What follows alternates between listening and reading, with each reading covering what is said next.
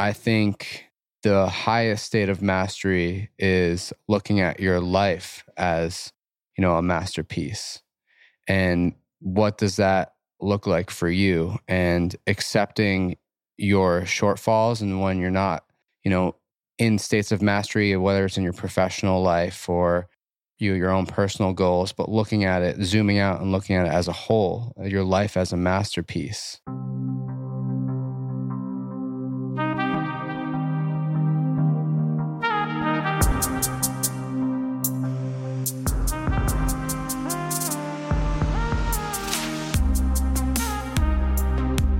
Hey guys, this is Julie, Zach's girlfriend. I've taken over the mic because I'm pretty sure I do a better job at it than he does. So before we start the episode that unfortunately you'll be hearing Zach in, this is a quick reminder to check out Auxoro Premium, the best deal in premium podcasting. For just $5 a month, you get bonus episodes spanning pop culture, politics, drugs, love, philosophy, science, and more. You also gain access to the unlicensed series where he gives his an expert opinion on all things dating, sex, and relationship. And he's completely unqualified to do so. But it is also way cheaper than an actual therapist. So there you go. On Auxoro Premium, you also get exclusive Ask Him Anything episodes, the ability to suggest topics for the podcast, and the entire back catalog of archived episodes. There's over 25 hours of premium content already posted, and it grows each month. Plus, by joining Auxoro Premium, you can actually harass Zach so that I'm on the podcast more and until I take it over. So go to auxoro.supercast.com today. That's Auxoro, AUXORO.supercast.com to get all those benefits on Auxoro Premium for only $5 a month. Auxoro.supercast.com for $5 to join the premium gang today. Now, on to the episode. You're about to listen to a conversation with Gavin Chops. This is round 2 with Gavin on the Auxoro podcast, and damn, I'm glad he's back. Gavin is the drummer for Chelsea Cutler and the co-founder of Pack Records and Pack Management. This is the Auxoro podcast, and I'm Zach, your host. To support it, please check out Auxoro Premium, follow us on Instagram, and subscribe to the YouTube channel. Without further ado, please enjoy this deep dive with Gavin Chops. I've never tried consistent therapy, but I've always wanted to give it a chance. I tried it a couple times. My older brother, actually, he was going to therapy during the pandemic, and he started it right before. And me and my brother sat in on it with him a couple sessions over Zoom. And I remember thinking about things in a way that I hadn't before, because the therapist kind of gave me and my brother homework to do, because she knew we weren't doing it consistently, at least not at that point. But it definitely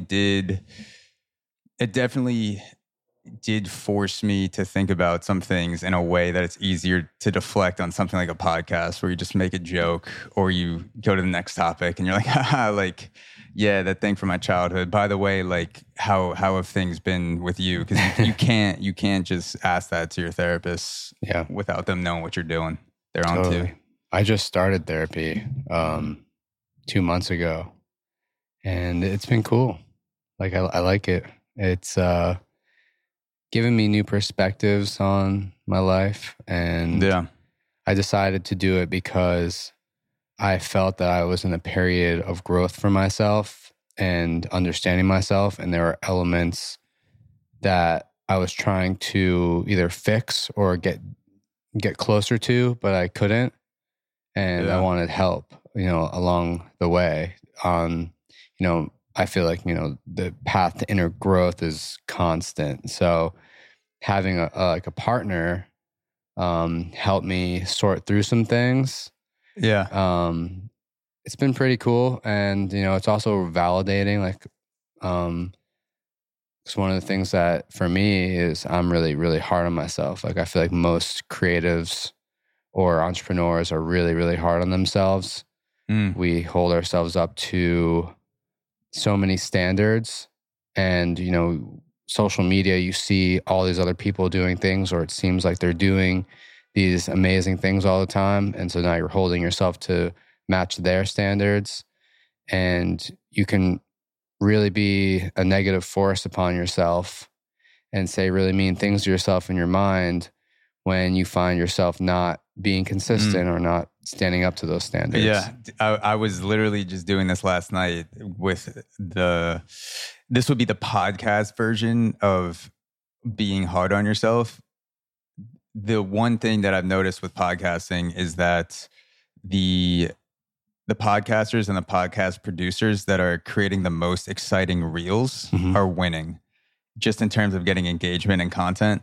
So I'm looking at other podcasts like Flagrant 2 with Andrew Schultz and Akash Singh. I don't know if you ever listened to Flagrant 2. No, I haven't. Two comedians, fucking hilarious. And their reel game, whoever their producer is, I don't know if they do it themselves or they definitely have the budget to hire someone because they're one of the highest paid podcasts on Patreon. I'm looking at their reel page on Instagram and I'm just like, holy fuck, the tech. Like, you have to be like obsessed with reels for this to go through your mind. I'm like, the text game, the highlight, the way the text pops up on the screen is out of control. The way the colors highlight each letter first and then the text goes away, and it's not just popping up on the page. Like every piece of text is like zooming out in different directions, and then the graphics with it. And I'm thinking about it, I'm like, Jesus Christ, like I'm never gonna get one more listener on this podcast because these reels are so fucking out of control. And then that voice comes into your head, and I have to remind myself that I am doing the best version of what I'm doing with the budget and the time that I have. And I'm assuming it's a similar type of voice that enters your head in those times. Is it like you have to tell yourself, with what I'm doing and with what I have, my particular journey, with the resources at the current moment, I am doing my best or not doing my best, depending on how you evaluate it.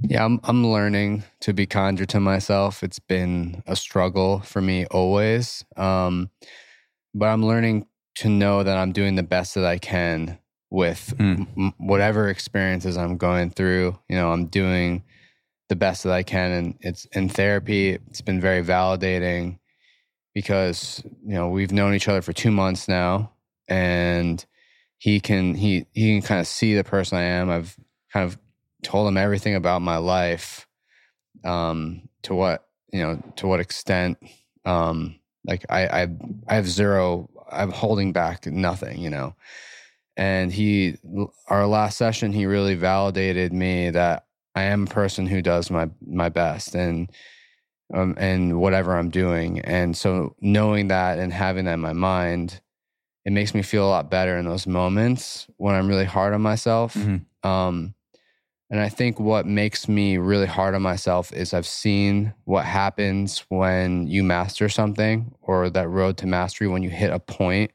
after being consistent for so long and you hit this really great stride or something amazing happens.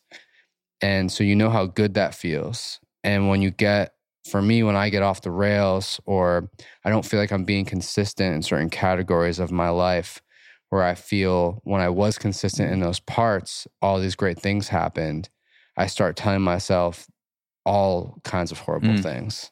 Do you feel the expectation to continue the mastery in a constant fashion? Because a lot of times I'll experience what I perceive as mastery, and the way that I think about it is that those moments where I feel like I'm in absolute flow state or I'm mastering something, I feel like there's an extra element, whether it's spiritual or energetic or intellectual. I don't know. There's something that feels like it comes into me in those moments, but then that thing is not in me 24/7. That thing might be in me 8 podcasts out of an entire year, 8 out of 75 or whatever, but I expect it to be there every single time. And not that the content suffers in the eyes of the listener when that thing isn't there, but it's more of a perception from myself where because I don't feel like I'm in that mastery flow state, I'll, lash myself, you know, it's not lash myself with thoughts of asking myself, why can't I be like this all the time? But it's also such an unfucking realistic thing to be like, I need to stay in this constant state of mastery because it ebbs and flows. Yeah, it's ebbs and flows. I don't think it's possible to be in that state of mastery forever. And if you are doing that, good for you. But I don't think, for me personally, that's a very human thing. There's, especially in the past 12 months of my life, there's been a lot of challenging moments where being in that state of mastery was not possible. But I think the highest state of mastery is looking at your life as, a masterpiece. And what does that look like for you? And accepting your shortfalls, and when you're not, in states of mastery, whether it's in your professional life or your own personal goals, but looking at it, zooming out and looking at it as a whole, your life as a masterpiece. Yeah. And I think a masterpiece, in order for it to be, perfect, is you have to have these ranges of emotions, these bad experiences, these great experiences, these highs and lows. That's fulfilling. That's a full life. There's power in that. There's deep emotion in that. So when you look back at everything you've done and you're proud of your masterpiece and it expresses something, it expresses a life. Yeah. I don't know if you do this, but sometimes when I feel like I need a boost, I'll focus on something so ridiculously small, like making an Irish coffee. If I feel like nothing that day is going right, I will attempt at least to take a step back and think, okay, right now I need to master the shit out of making a French press coffee and pouring a shot of whiskey in it and adding some silver bullets, maybe if it's an iced coffee. I want it to be nice and cold. And then I'll make it, and then I'll try to pump myself up for that small thing that literally anyone of any intellectual capacity could make an Irish coffee. That's the reason why there's so many alcoholics, is because it's too easy to master making a drink. It's too easy to buy the ingredients and just make yourself feel like a bartender every single night, which I definitely did a lot of that when things were closed down. But I'll take this super small thing and I'll put more I'll pump myself up more than I usually would, and then I hope that carries over into the rest of the shit that I'm doing that day. Sometimes it will, sometimes it won't. Sometimes it's like I made an Irish coffee and I fucked up that Zoom meeting after for my job or whatever, so it doesn't always work, but it just feels like I'm continuing the energy somehow. I think we should all do that. I think we should all focus on the little things. We lose that as we get older. Little things don't become so fresh and new, and they just become monotonous. Yeah. But, finding, awe and wonder in little things like making a drink, just I can find pleasure in holding a paper clip and bending it in different ways and finding, the little beauty in that. Or hopping on the subway. You can make a career for that on TikTok. Exactly. I've seen some paper clip fucking like post-it note creations, and there's a market for that. There's even you could keep it to yourself, or you could film it in slow motion and get a couple million views on TikTok, mastering the art of forming paperclip creations. You could do anything on TikTok. Yeah. So I wanted to get into what you've been doing for the past year or 2 years now, drumming for Chelsea Cutler. And you've played sold out shows, and it's wild that I haven't been to a Chelsea Cutler show yet that you've been drumming at. I definitely need to do it this upcoming tour that you guys have. I get my ass to a show, no excuses. But you've played shows at Red Rocks, you've played sold out shows at Radio City. When I was out of the country, or else that would have been like the fucking in for the show to see you rock out on stage. You played the Colbert Show on national TV. and you keep the rhythm, and you also breathe life into their performance with that massive energy.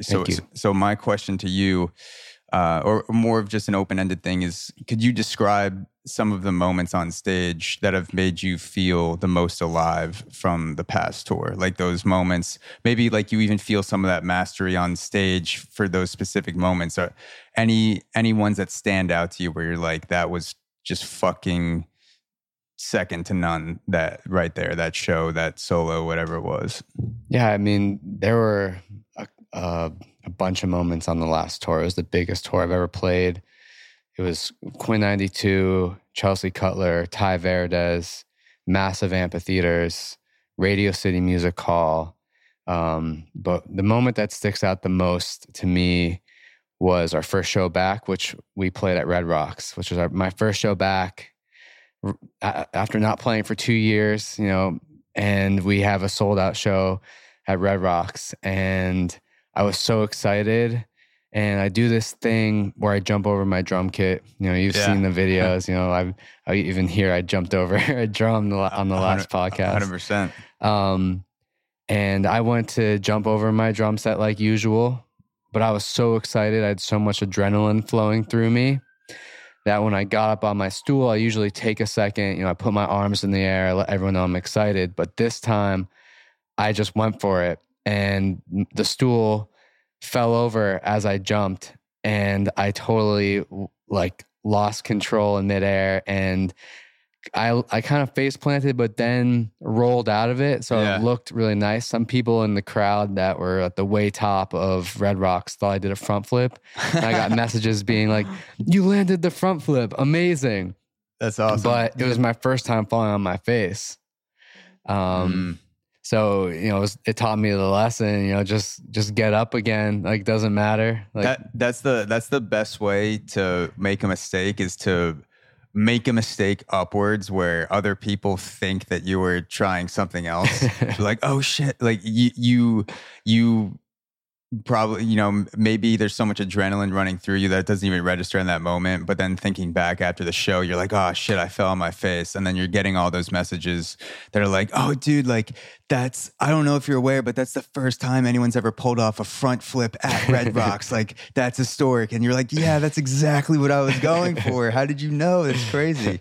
And you're just able to, but I think I saw that video. I definitely saw that video actually, because it was at Red Rocks. That show and that feeling must have been insane to have that be the first public performance that you've done with yourself and with the whole team, going from 0 to 100. Like literally that it's literally 0 to 100. Yeah, like how many people on the planet could say that their first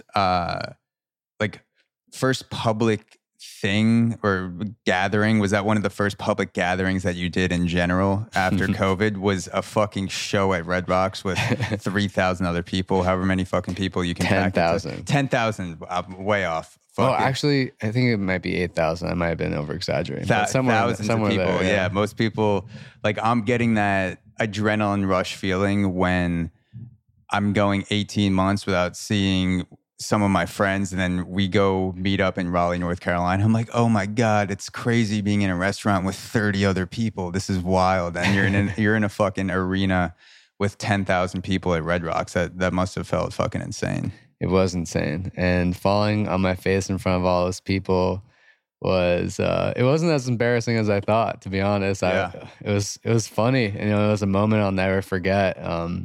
Who could say that they've done that too? That's something that I'll tell my grandkids one day. Yeah. So this is something I've always wondered about iconic venues, and obviously a venue like Red Rocks fits into that category, where all the bands that have played there. You see them sign their names, their pictures, and shit like that.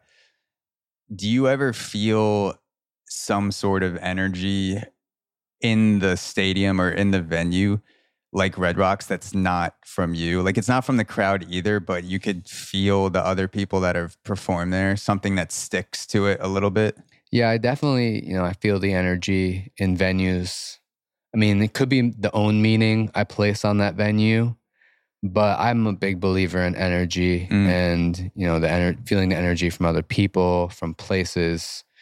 Like you walk down some streets and you're like, ooh, there's not a good feeling here. Or you walk past someone in the street, someone random, and you get, you know, a weird feeling from a person or a really good feeling. You know, I've been around people or that, you know, that feel like a warm fireplace, and I just want to be around them. And it's the same with venues. You know, Red Rocks is definitely one of those special places. Radio City was one of those special places.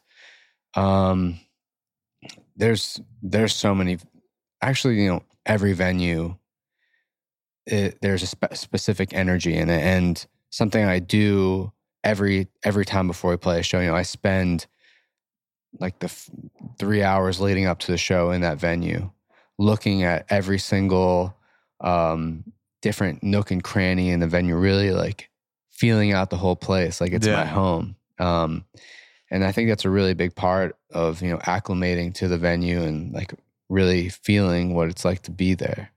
That's what I'm going to think about now whenever I pee in my bathroom or take a shit in my bathroom and be like, damn, I've had some really fucking dope guests put their cheeks on this spot right where I'm sitting right now in my own apartment. I feel the energy coming into me as I'm putting things back into the world. I feel their energy coming into me. And that is, you know, that's how you leave a mark on the world. You shit in a bunch of different places and then you leave a little bit of energy and then people pick it up and that's how the world goes around. Exactly.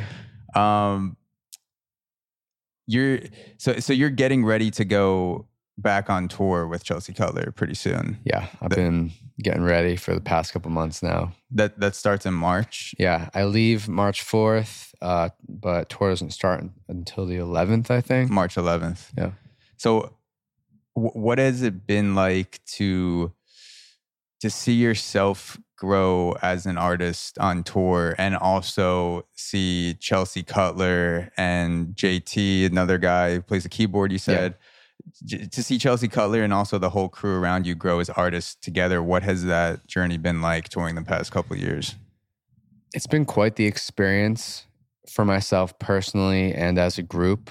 You know, we are such a tight-knit family. It's pretty much been the same people touring with us the past 4 years. I can't believe it's been almost 4 years.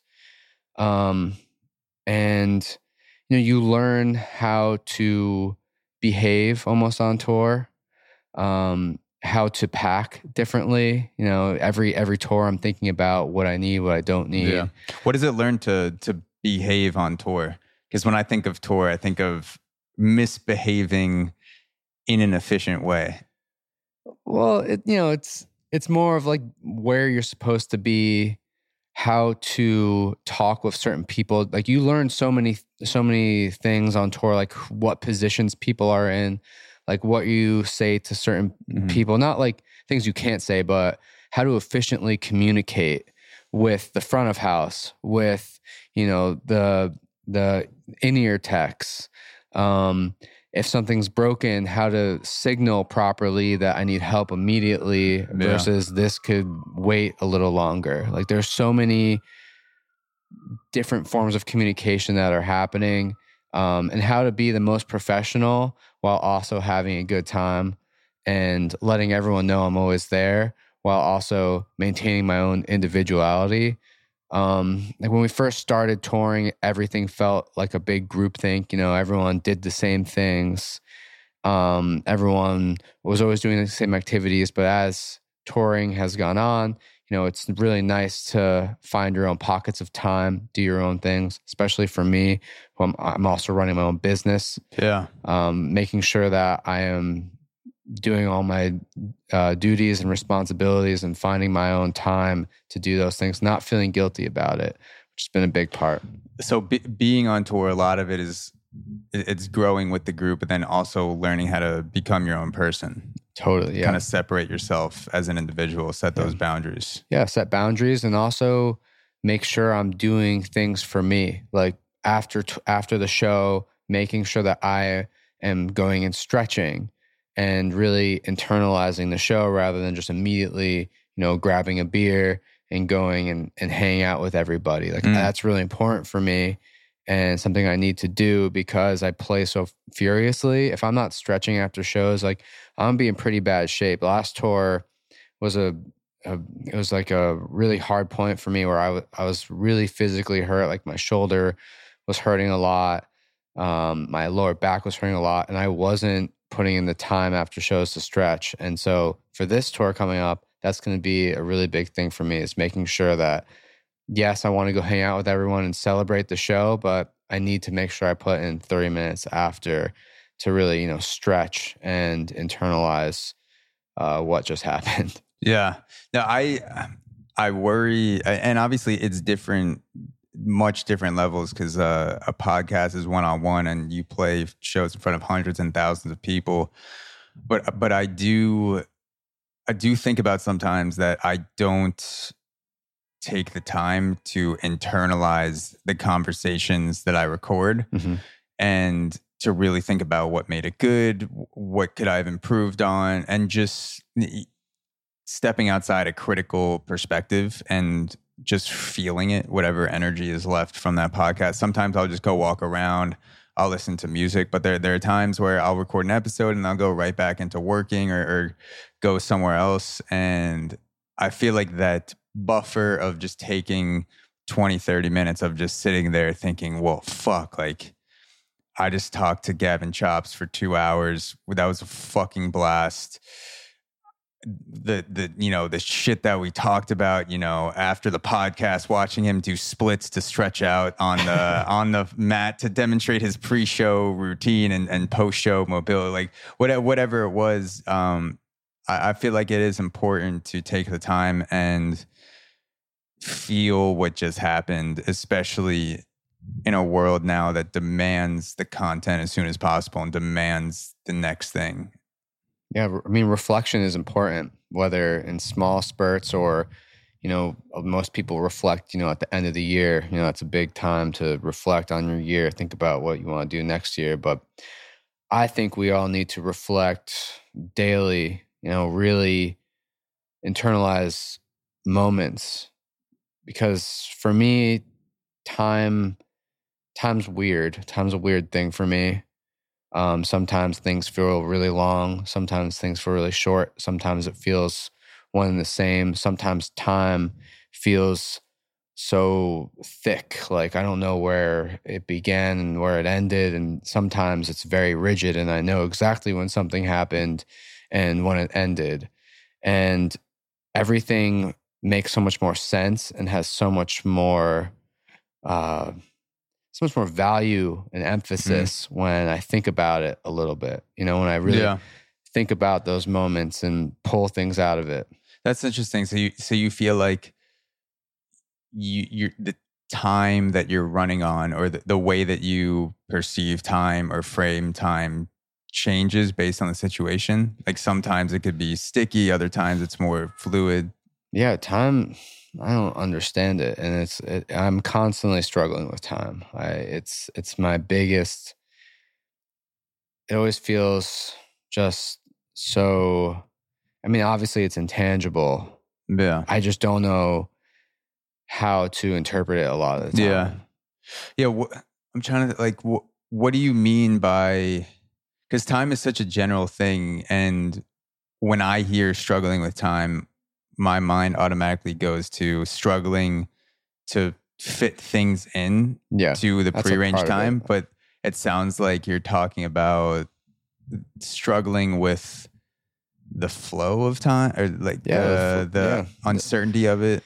Yeah, the uncertainty. I mean, I don't know what's going to happen tomorrow. No one does. I mean, the anxiety comes from thinking about the future and what's going to happen. And I was just talking with JT on the phone the other day. There's a specific flow of time on tour that I can't put a word to, and you just know when it starts happening.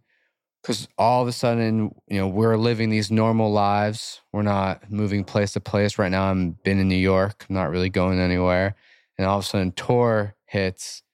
And a week in, I've been to so many cities in a week.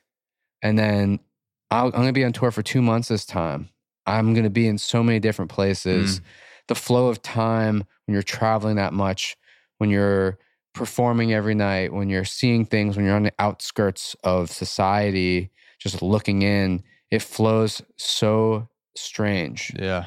And I lose track of where things are in terms of staying grounded with Pack Records, for example.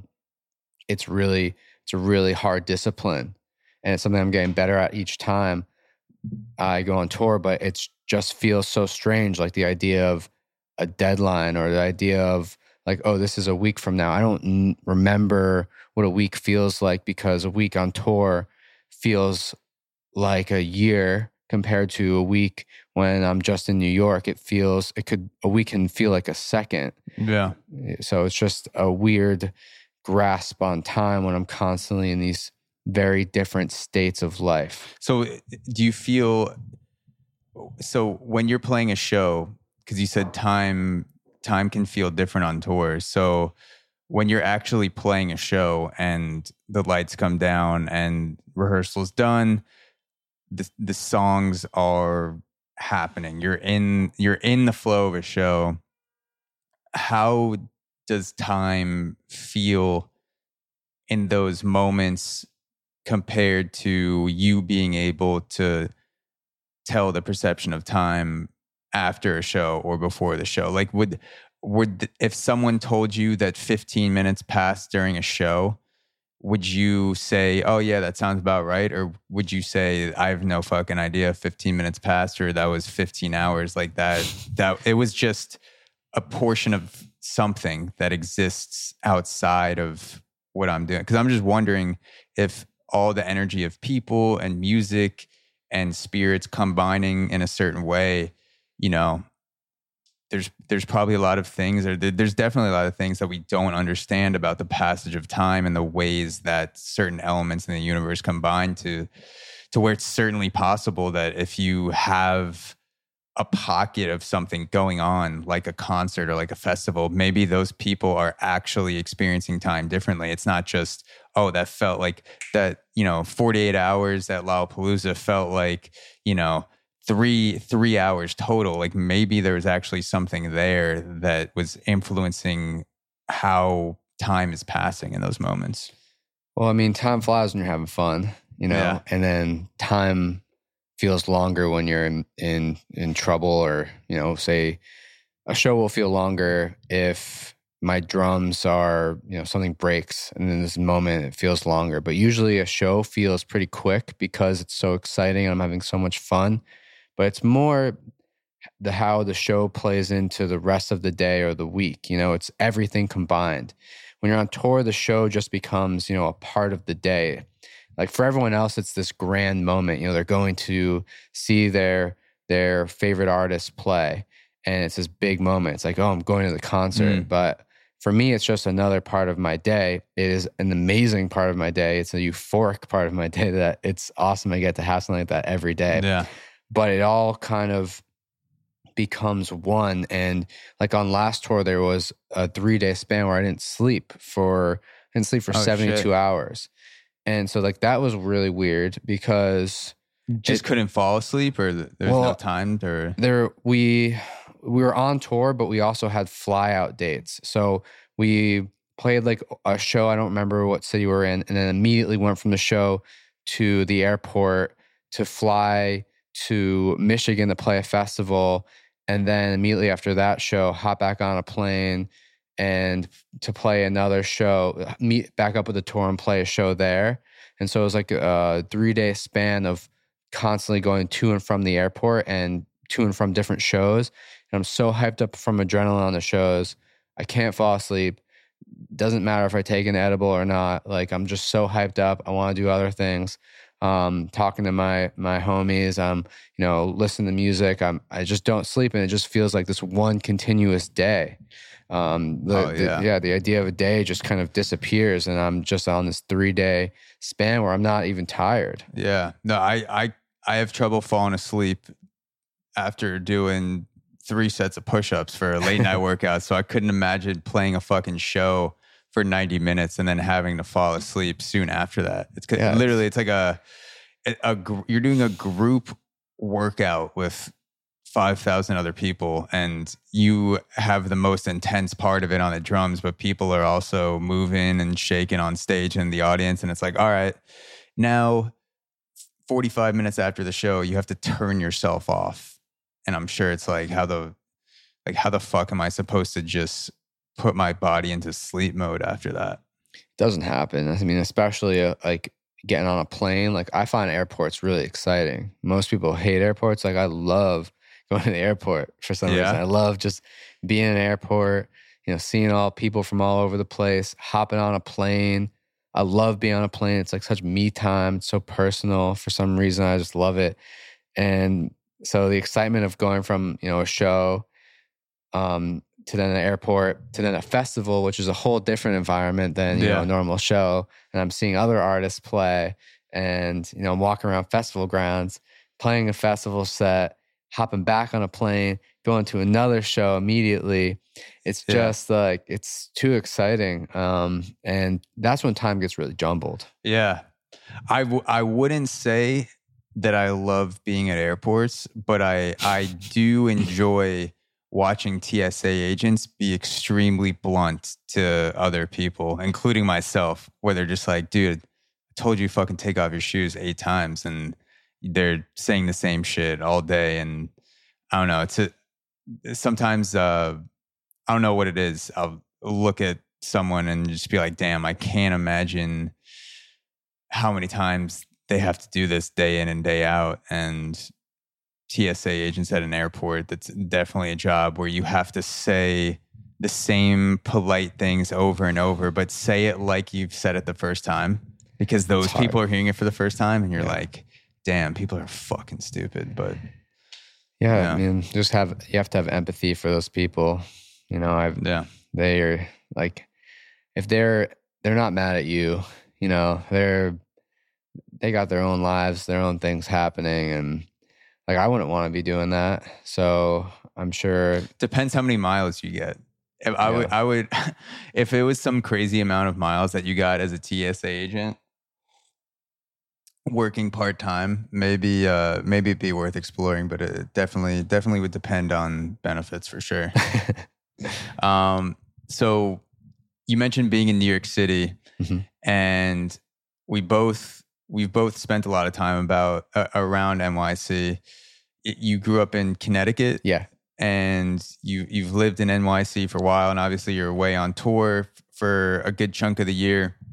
But we've both seen the journey that NYC has taken through the pandemic. And there are people that have opinions about New York that don't. Some of them live here and moved away. Some of them don't live here and are watching New York from afar. But there's been a lot of think pieces about New York being dead and NYC never coming back, and here are the reasons why.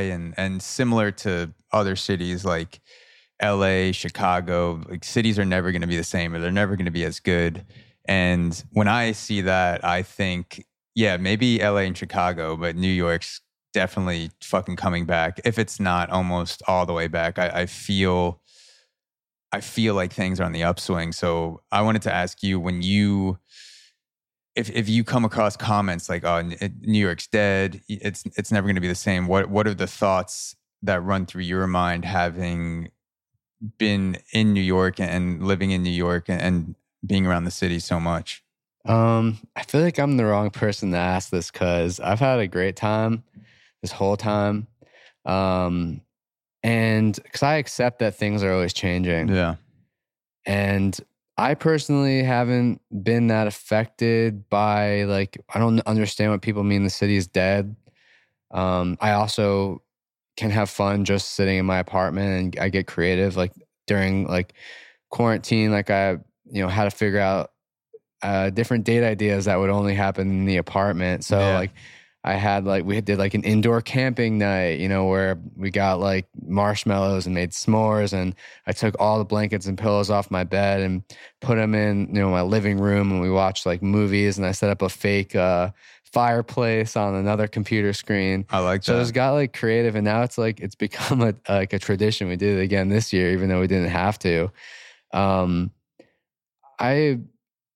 this city's not dead. It's so alive. I don't understand what that means. I think it's a very like weird mindset, and people are like, oh, like it's like the same idea as like, oh, the good old days. Like, Yeah.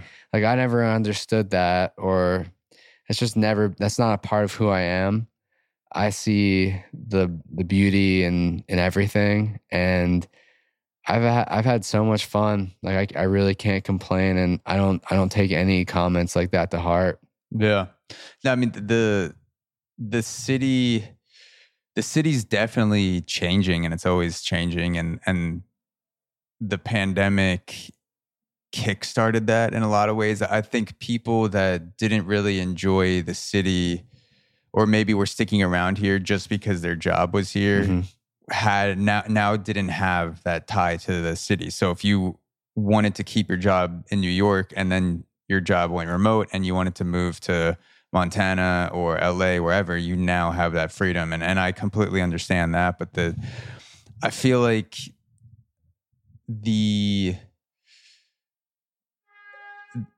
as there's a horn in the background telling me how alive the city is, I feel, I don't know, I haven't felt a difference in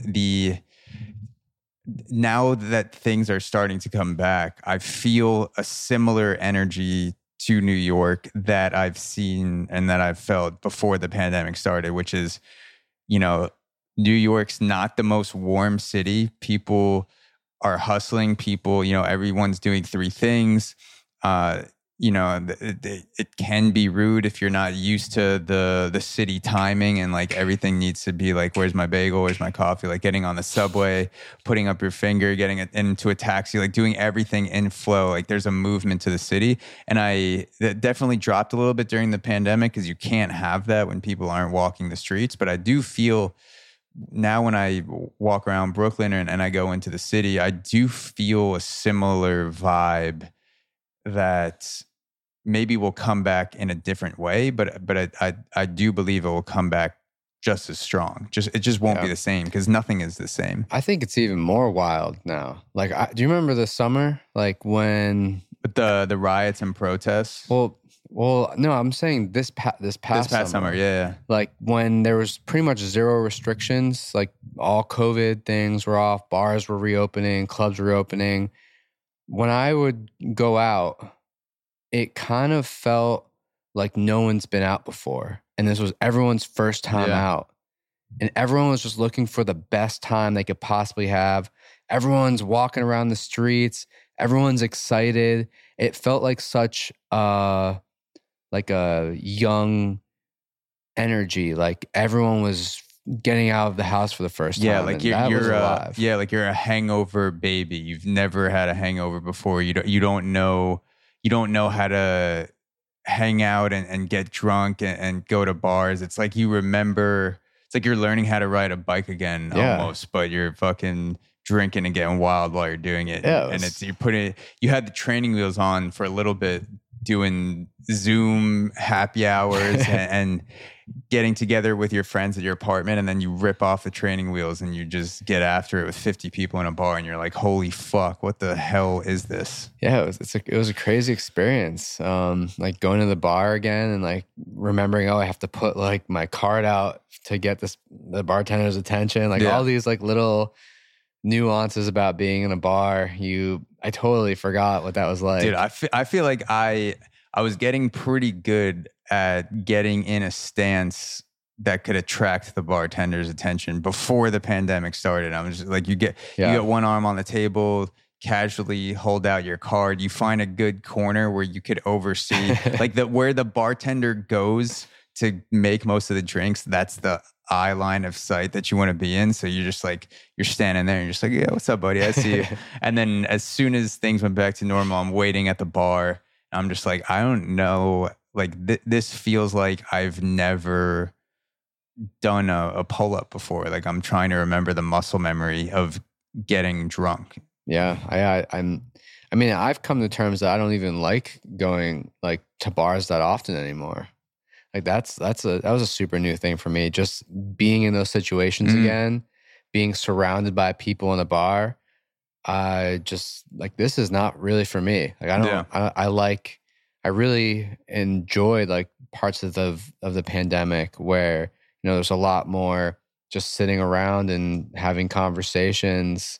When I saw my friends, for the first time after a while, when we would when we meet up for like a hike after not seeing each other for like months, just those moments were so much more fulfilling than, going to a bar. And now it's like, I don't really go out in that kind of way as often anymore because I don't need to be like sardined in a bar anymore. It doesn't do anything for me. Yeah, it's like the bar before the pandemic, the bar was the default hangout. If you didn't know what you're going to do, you gather up people and you slide into the bar. That's the thing that's always there. But now when bars are closed for 18 months and you've been doing other things, like you go hang out at Prospect Park or you go rock climbing outside, like go and drinking on rooftops that are private, but you can get up there somehow, make it work.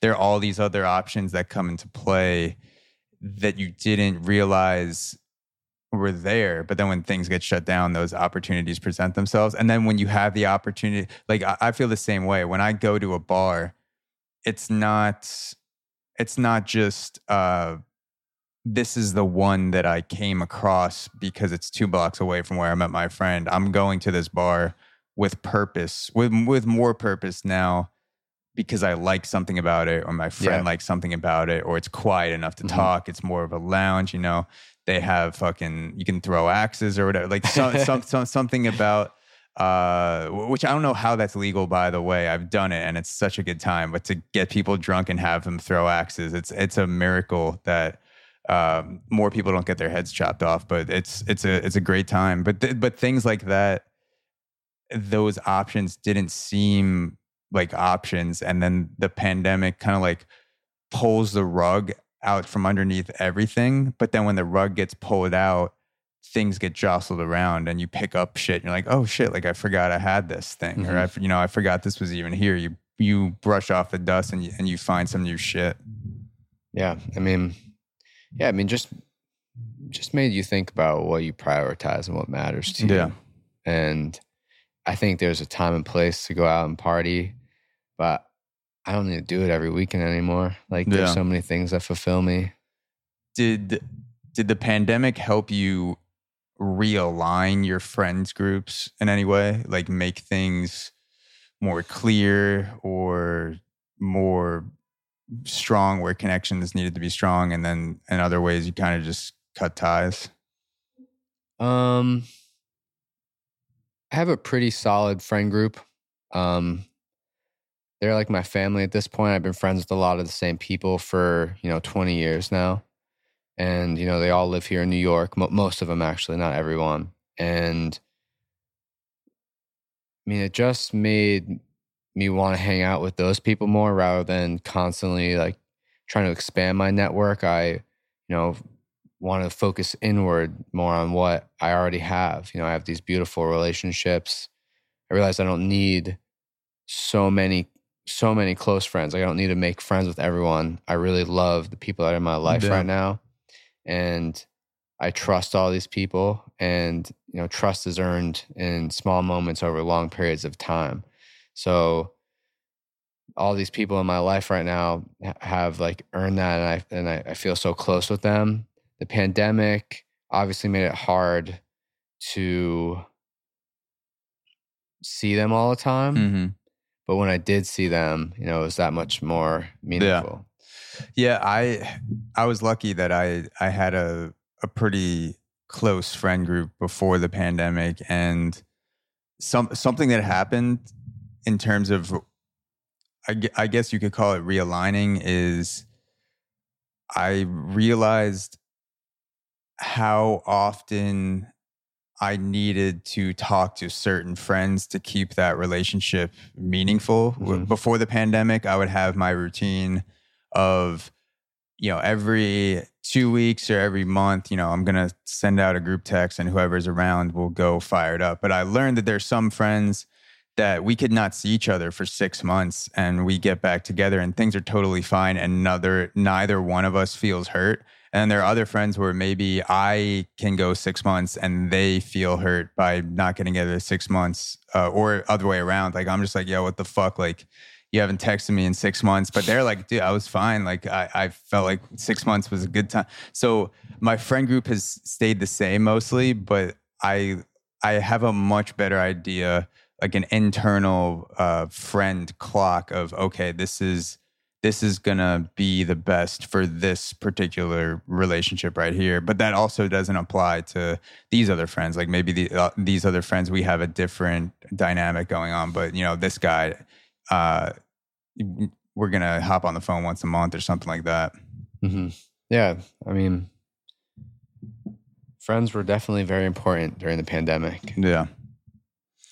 So there's a freestyle skier named Eileen Gu from China. She's currently competing in the Beijing Olympics right now, and she wrote an opinion piece about fear in the New York Times, and the through line thesis for what she was saying is that she's in love with the fear. The quote that she said is, "I'm in love with fear."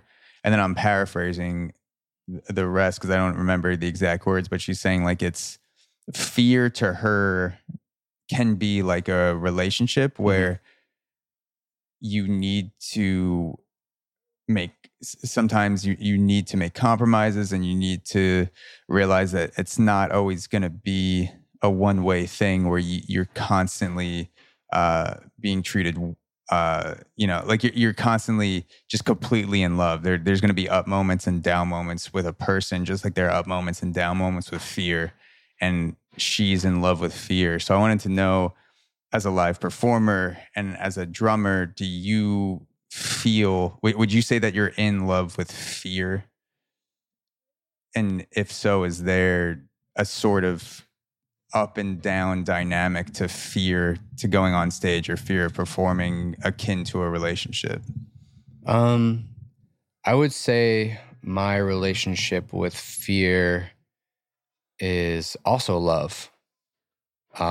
Fear is its own thing, and it's how you react to fear. You can get sucked down with the fear and you can let it drown you, or you can have the courage to do what you want to do and combat the fear. Not necessarily combat, but accept the fear and do it anyway. That's courage. When it comes to performing, I don't really have any fear. I've never have. That's a very exciting thing for me, getting on stage in front of people since I was very young. Is there any part of that excitement that leaks over into nervousness or fear before, or does all of that energy register as excitement before the performance? It's all excitement. I have zero fear of getting in front of people and playing and doing. Yeah. And that's just like, that's where, like, I remember playing for the first time, with Chelsea for a big audience and being like, this is where I'm supposed to be. Like, I feel so much better and stronger being vulnerable on stage than in so many other places in my life. Yeah. And combating that fear in other places of my life, or accepting it and having the courage to, do and act as I want to, that's where I'm still learning, and that relationship with fear is, it's up and down. And I think I've become a lot stronger expressing how I really feel in moments, whether it's with my partner, whether it's with my business partners, whether it's with friends, even strangers, being comfortable to express how I truly feel rather than putting on a facade of what is of something that wants to be heard of, say if someone's expecting a certain answer and I'm not necessarily feeling that way. That's somewhere where, I've been grappling with fear.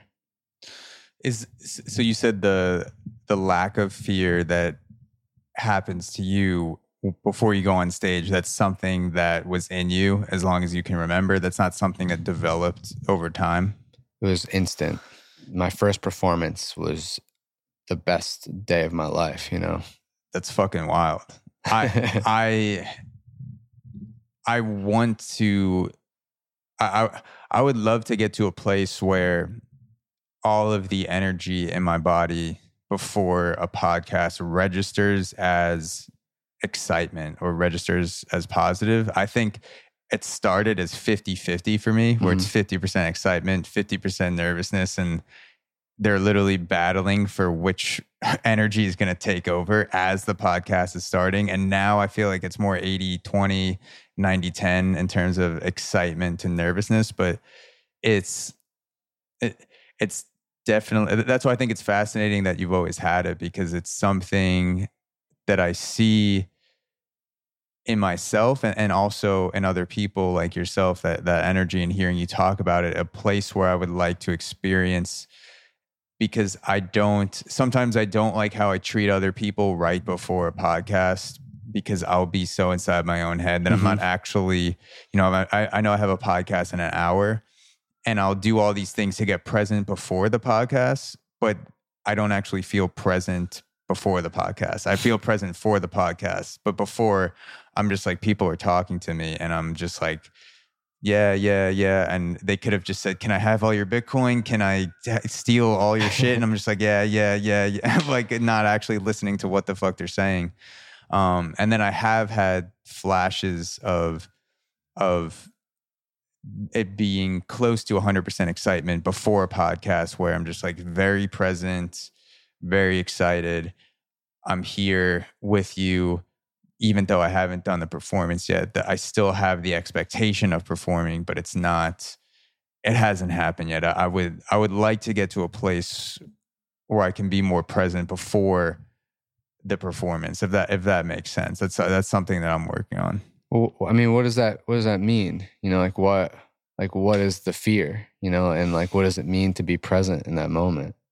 It doesn't mean to push away the feeling. I just think that's a part of me, whether it's nervousness or it's another form of energy that I don't have a word for, or I'm just throwing it in the bucket of nervousness. But maybe it's another form of excitement that I just haven't realized yet. For me, it's being set up for a podcast that's about to happen in an hour, and then someone needing me to be present for a conversation and not pacing around or acting like I'm hearing, or just kind of like pushing them away as much as possible. Because I fucking love podcasting so much, but sometimes I make it too important in my mind, where I feel like because I have an upcoming performance in the future, that I can somehow it's okay to take away the present a little bit from myself and others now, because I'm going to put it into the present and the future. Mm-hmm. Almost like now that I'm talking about it, almost feels like drinking, where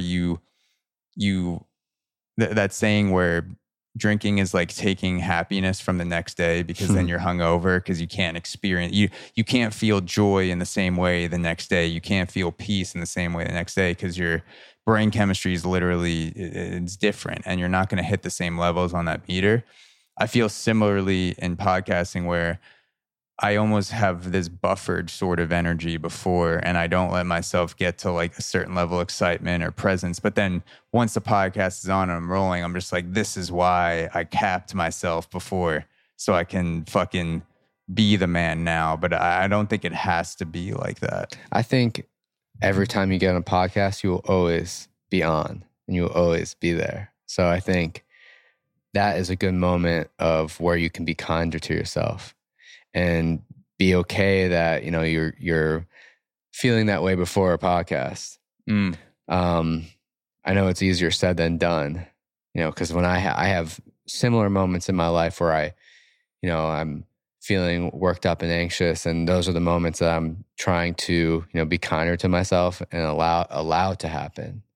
Yeah. That would be I feel like one of those moments, because I feel like no matter what, once the mics are on and you're recording, something's going to come out. You're always going to be good. Yeah. I don't think there's going to be an issue. Yeah. No, a way that I've tried to think about it is something very similar to that, where the actual work is done long before the podcast, the week leading up to it. The thing that feels like the hard work, which is the research, preparation, coming up with topics, questions, what like that is that is when you lock in and do the work.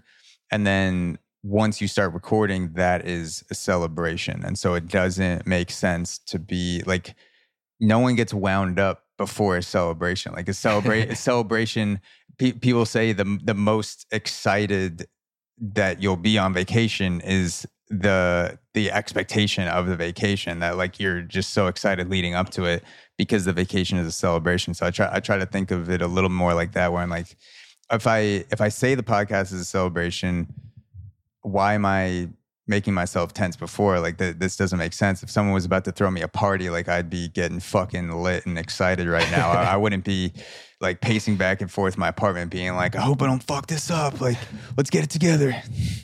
You just got to do the best you can. Yeah. You know, that's really what it is. Let's get into Pack Records. Okay. Because that has been a huge part of your life. And I want to start this portion of the conversation by reading a section from the About page of Pack Records, because I think it's beautifully written. So Pack Records is an independent record label and an artist partnership company focused on creating immersive worlds around each artist. It's inspired by the melting pot of New York City, and our roster is diverse in sound, story, and style. While you can expect something new and different from each project, it's the incredible music that ties the Pack together. So can you tell me the story of how Pack Records came together, and how the idea became something that you started working on with other people, and then Pack Records became this tangible asset, which is the label and the management company? Totally. So Pack Records came into my life right when the pandemic hit. It's the same guys my same business partners from the management, from Pack Management. And so we've been working together we now work together for 6 years. And on the management side of things, before the label even existed, we were acting as the label for our artists. We were doing everything independently. We were just running all of our projects through a distributor rather than going through a label. And we were coming up with the marketing plans. We were setting up the campaigns. We were doing all the creative work. Well, not obviously with the artists, you know, and our goal is always to execute the vision of the artist and bring that to life. So finding the right directors, finding the right photographers, making sure the narrative is written well, and connecting with great PR people, reaching out to our own networks. And so we were a label, you know, we were a label without being a label, and we were able to grow our catalog to, it's now about 500 million streams, and we did that independently. It's fucking insane. Congrats, by the way. Thank you. That's Thank you. awesome. It's been a lot of fun. And for a while, this was a side project for me and my two other business partners. We were, you know, I'm still playing with Chelsea Cutler, but before even that, I was working all kinds of odd jobs just to get this off the ground. And in about summer of 2019, we got an offer from a company that they wanted to invest in us to start a label because of everything we've done. And it's always been a goal of mine to have a label, to be able to go out and find really amazing artists and help them develop into, you know, something that they've always dreamed of. That's always been a goal of mine, and similar with my partners. And we weren't even thinking of that at the time. And once we got this offer, we were like, wow, maybe we should start a record label. And so we put together, you know, decks and kind of graphs to show our growth and where we could possibly be in the future. And we sent that out to a bunch of possible investors. And the Orchard, which is a part of Sony, they came on board, and now they were an investment partner for us. And they helped us really get a label off the ground. And we signed a deal with them, in March of 2020, literally the week everything got shut down. Was that a good thing to get it done before the pandemic? Because I feel like a lot of businesses went into saving mode right after that, where they're like, we don't know what's going to happen. It was a blessing that we signed the deal when we did. I don't know what would have happened otherwise. And yeah, it was a blessing and a curse to start then. It was really great because I obviously wasn't touring at that moment. And so I could put my full attention into this project. And we did our first release June of 2020. So we built out the branding, we figured out the name of everything, what our mission is. And was that the release of Pack Records, or was it the first artist released, or a combination? Kind of a combination. Okay. We did our first release with the announcement of the label in June 2020, or it could have been the end of May. But yeah, like a couple months into the pandemic. Yeah, and it's been really exciting. Yeah. So for listeners, and this is also for myself too. You have Pack Records, but you also have Pack Management. Yeah. Could you differentiate what the label does and what the management side does? Because I want to ask you a few questions about Pack Records and Pack Management, so it'll be easier for people to know, and for myself too, to know how that's split up before we continue. So in brief, Pack Management, the clients we work with on that side are people and artists that we, it's the idea that we're going to be working together for forever. We want to be working together on developing the artist's career from zero to, being a very big artist.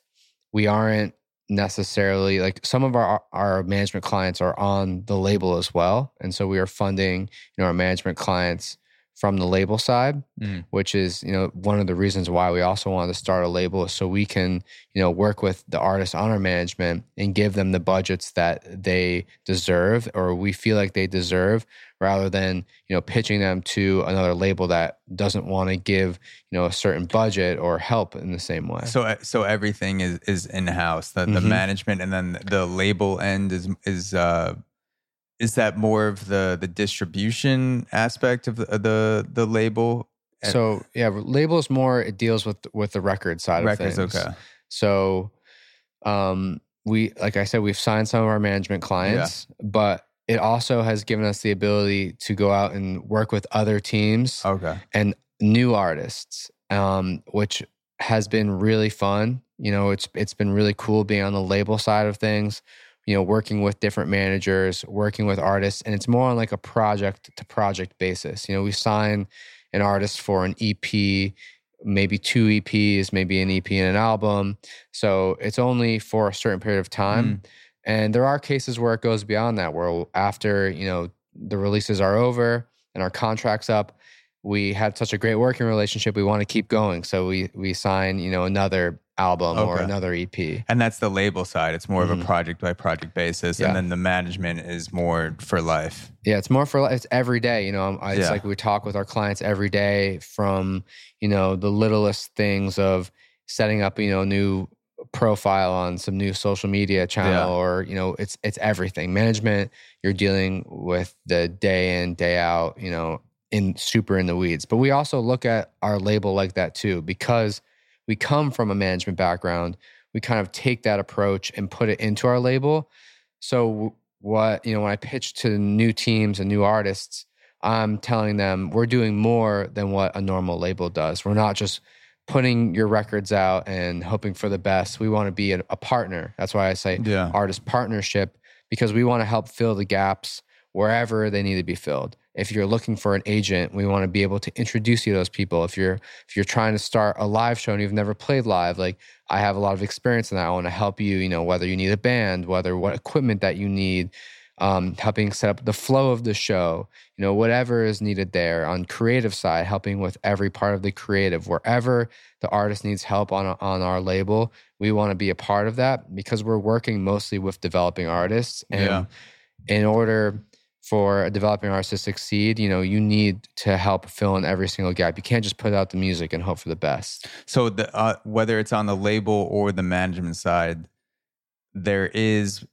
a crafting that goes on with the creative vision. It sounds like more on the management side, but you also offer it on the label side too. Like you'll help with creative decisions and things that are in that realm. I'd say it's both, you know, and on the label side, sometimes the artists, they won't want our involvement in the creative, but like we like to get really in the weeds in the creative. We love, you know, like you said, you know, we build worlds for the artists. If you look at every artist on our label roster, you know, there's our description says, the sounds are all very different. The genres are very different, but the worlds feel very cohesive. Each artist lives in their own world fully, and the visuals, the music, the narrative, everything expresses the vision of the artist. Yeah. So I'm gonna read off some of the artists that you have. This is both label and management. And so you have artists like Godford, Blood Cultures, who I was just listening to today, Carr, Will Hyde, Disco Lines, and you obviously you have a connection to all the artists, of course. But is there one artist project that you could highlight that is a part of Pack Records and highlight that specific creative journey, just to give people a taste of how you help craft that immersive world? Totally. Let me think. The really great one is Godford. We found Godford really early on in the earliest parts of their career. And we came on board and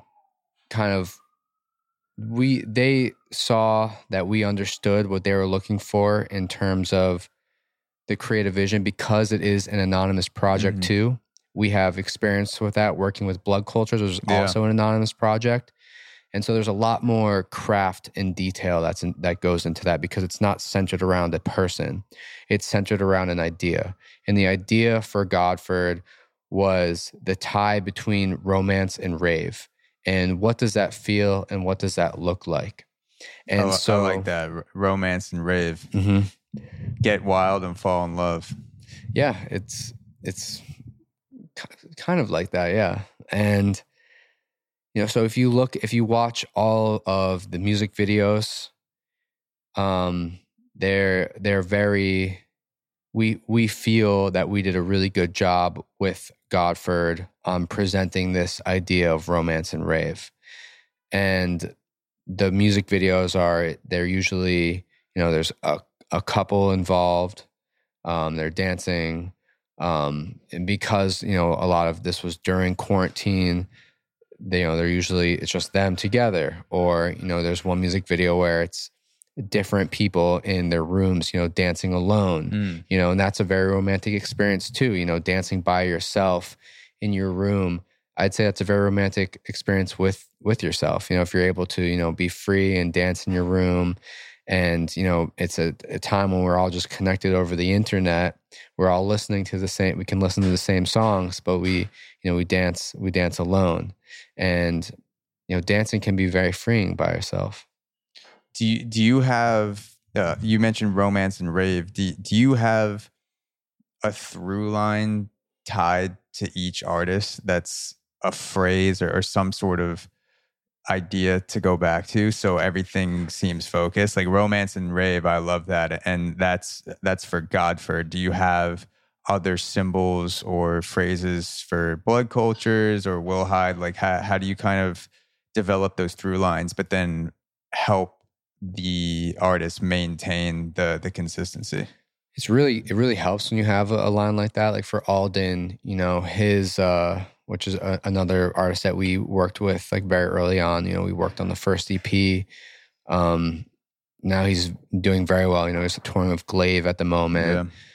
His followers are crazy. You know, he's got a really tight knit fan base, and it's really awesome to see. But for that project, it was called Greenhouse.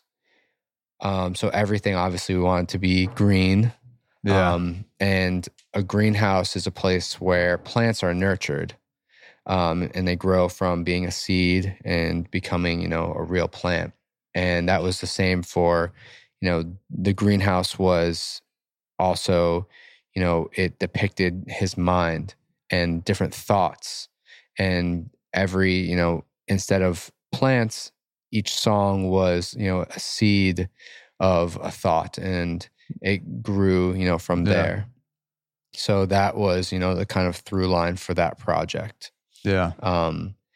And we wanted to do, but unfortunately, because of the quarantine, we wanted to do a cool pop-up event in a greenhouse, and it kind of was Alden's mind in the greenhouse rather than but we also have plants in there too. But yeah, dude, that'd be sick. I mean, I feel like music and plants and music and nature go hand in hand, and whenever I've been listening to music, whether it's at a festival or I'm by myself, but I'm surrounded by nature, there's this extra aspect, almost like what we were talking about at the beginning of the podcast, that spiritual aspect when you combine thousands of people in one venue. I feel like there's also nature as the third party, just even walking through Prospect Park as opposed to walking down the street with mostly buildings. You walk into a park in the city with trees, even though you're surrounded by cement, there's still a little bit of a different feeling and vibe to the music because you're surrounded by nature. So I think that's dope. Like the greenhouse music, the greenhouse combination with debuting something or releasing a new track into the world, that's fucking dope. Thank you. Yeah, it's a fun process, the creative process. I that's my focus at the company. I help a lot with the creative, and the same way how I also head the A&R and finding the artists. A lot of creativity I'm finding is also having good curation. Yeah. So being able to pair an artist with, a director that is going to emit the same vibes as the music does is just as much a creative skill, being able to find the right people. So I'm discovering about myself that, beyond finding really great music, I'm applying that to other areas where it's finding a photographer that would really fit an artist, or a videographer that would really fit an artist. It's all, curation has become a big part of my life. Yeah. No, it's so helpful to have that sort of creative guidance and a creative outlet. And, so some people might say podcasting is an art. I don't see it as an art. It's more just like, I don't know. Maybe it is, maybe it isn't, but we both know Manoa Rain, and he's been a huge creative inspiration and also has helped guide me, even though he's out in LA right now. I'm in New York. Like he's still on me about doing certain things with reels or presenting the information in a certain through line. And then I've also worked with a marketing agency called Studio Shown that's based in Luxembourg, and just kind of like collabing on ideas and getting outside of my own world and seeing how other people perceive what Auxoro is or what a certain podcast is could really help. Because sometimes I feel like I get so wrapped up in a single episode or a single project where it's hard to see how someone else is going to experience it, where I don't feel like maybe for an episode, I'm not really connecting on, this is the clip that's going to really shine on social media, or these are the colors I need to use, or this is how I'm going to present it. So what you're doing with Pack Records and being someone who can not just be a creative guide and help craft ideas, but to actually have the experience performing, you're not going to get a lot of people much better than yourself that are able to actually say, like, I can help you build this shit. Well, yeah, it's not just me. There's a lot of people involved, and I'm just grateful to be a part, of these artist projects, and especially working with my team at Pack Records, or I should say our team. There's no leader. It's all of us. We're a small team. It's me, my two business partners. We are involved on every single project that we do. We're only signing about 5 to 6 projects a year, so we can really preserve the quality of each project. We're not signing a million different things and just hoping for the best. We're really getting in the weeds with each artist that we sign, and each artist that we sign is super intentional. So I'm grateful to be a part of this with them and to be working with all the artists that we do. There's a line in Phospholipid by Blood Cultures that goes, "Don't give me away, don't lead me astray, the way you play your games." And I wanted to ask you, what are some of the most effective ways that you've learned to play games in the music industry outside of just the music? And I mean that in a positive way, like learning to play the music industry as it is a game to be played like any other industry. I mean, for me, it's to not play the game at all. I don't like, positive or negative, I don't like the idea of games. I have stuck to the motto of being myself and being truthful with how we work. And even, I think that's a value for my whole team. Humility and honesty, transparency has been a big part of, what we do. We have a retreat every year where we all look at the values that we want our company to represent. And, not playing games with people is part of that. And I think that's how I connect with other people in the music industry, is because I've had people play games with me. I've been, the music industry is not a fun place sometimes. Yeah. And I hate those games. And I felt, even getting into the music industry, I felt that's where a lot of the games were.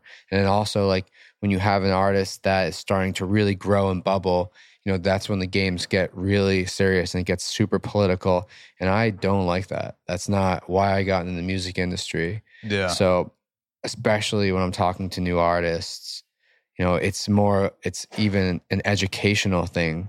It's more than just talking to the artist. It's providing a place where they can feel like they can trust, and trust is built in those small moments. So I'm constantly trying to build these relationships with new artists, even if we never work together. Just being a person, and same with each member of my team, being people that artists can come to when they don't know, they don't know what to do, or they have questions about certain contracts, certain ways things are supposed to be. We don't want to play those games. I'm not hiding anything. I'm not gatekeeping. I want to be as real as possible and help as much as I can. So removing yourself from the games essentially has allowed you to play the game at a better level. Not even playing the game, but just exist within an industry, removing yourself from certain pressures that other people feel deserve attention. And you found a way to pressure the things that you want to pressure without caving into some of the mainstream pressures. Like, people would tell you, oh, you have to pay attention to this, or you make sure like this is good. And, you're just like, bro, that doesn't play those matter. games. Yeah. Like I don't look at an artist that it's like, oh my God, like, look at this artist, they're blowing up on TikTok. Like, look at it. Like, look at this artist's stats. They have such a, like, if I don't feel the music, like, I don't care. Yeah. I don't care. I'm not playing games. I want to work with artists that I want to work with. And yes, obviously those things are important, but I'm not going to just go for an artist because like they're playing the game correctly. Like, I want to feel that it's authentic. Yeah. There's, I feel like it's a weird time with TikTok too, because everything is so instant and everything is immediate, where, if a song blows up on TikTok with a 60-second clip, you want to get that song out there as soon as possible. And there's like all these things that go into it that I don't understand completely. Just one, not making music, but two, not being inside that particular industry to feel like what it means for something to blow up on TikTok, or to see it from an analytical side. And so take this with a grain of salt, because I can't confirm whether this is 100% accurate, but I have heard people in the music industry discuss on podcasts the fact that Lil Nas X does incredibly well on TikTok, and obviously his streams are out of control on Spotify. But people say that he may have trouble moving 4,000 tickets in a single market, like by himself, headlining a show. And he has 50 million streams a month on Spotify, however many billion streams on TikTok, but may have trouble moving a few thousand tickets in like a market like Chicago, New York City, LA. But then you also have artists like Odessa or Rufus Du Sol that have 5 million streams a month at their peak on Spotify and really don't fuck with TikTok. And they'll sell out Red Rocks in 3 nights like that, or play a theater in Chicago, which is where I saw Odessa in 2017. And I don't mean that negatively towards artists that blow up on TikTok. You know, honestly, there's probably a little jealousy that goes into that, with me being like, fuck, like, I wish I could manufacture that somehow with podcasting. So like I respect the way that artists can use TikTok and leverage TikTok to make their music blow up, because you need all the tools that you can as an independent artist. But there is something to be said about the connection that an artist has to their fans, and not just fans in terms of quantity, like you have X number of streams per month, but how deeply your music sinks your hooks into your fans. Because maybe you have 10 million streams a month on Spotify, but your fans are like just hanging on. Like they're not really attached to you. They're just attached to maybe the playlist they streamed you on, but they're not willing to pull the trigger and pay $60 to see you in a live show. And then maybe you have 1 million streams per month, but like your hooks are fucking like deep into your fans, and they're like, I'll drive 6 hours to fucking see you play 2 shows. I'll stay for the entire weekend. And I feel like artists like Chelsea Cutler definitely has that vibe. I love Chelsea Cutler's music. She has extremely passionate fans. I get that vibe from Odessa, Rufus Du Sol, who I also love. And to me, it's interesting, but it's also weird because there's no metric, at least not that I've seen, to measure how deeply, like how much is a fan willing to sacrifice to see you play live. That to me is the most important metric that doesn't really get talked about as much. Spotify streams don't convert the fans. Like that's just, you can be a really great streaming artist, and that doesn't really mean anything when you go to play shows. Like we've worked with artists that do incredibly well streaming, but they couldn't sell out a 250 person room. You need, as an artist, you need to be like, streaming is not a strategy. It's part of a strategy. You need to, give your fans more value. It's like, what value are you bringing to your fans? Like, for example, an artist that we work with, Blood Cultures, even though they're anonymous, they bring so much value to their fans, so much value. And it might not look like crazy numbers. Their streaming might not be the craziest you've ever seen. Their Instagram following might not be the craziest you've ever seen. But each one of those fans will go to a show, will buy the merch, because what Blood Cultures is doing as an artist is so intentional and goes beyond that. The world that Blood Cultures has built around the project is insanely deep, insanely thoughtful, and it's really fun for the fans to be involved. I have so many artist friends that come to me and be like, why aren't the Spotify editors paying attention to me? Why is the industry, like, they don't care about my music, blah blah. They posted me here, my last release, I'm not getting any love this release. And what I tell them is that you can't be focused on the industry. You can't be focused even on what I think about your music. Like, you got to focus on your fans. Even if you have one fan, like talk to that one fan, because that fan is going to go and tell his or her friends about your music because you talked to them and you made them feel validated. You know, it's about creating a community. It's not about, what the industry thinks of you, because if you have a crazy fan base, the industry is going to pay attention no matter what. Yeah. And so it's about building a community more than going for streams. And that's great if you're streaming, that helps. It's really great if you have this moment on TikTok. That's all really great. But it's how you react to that, react to that and make it last longer. Yeah, no, I've started to think about that more, especially during the pandemic, spending a lot of time alone in my apartment, thinking about which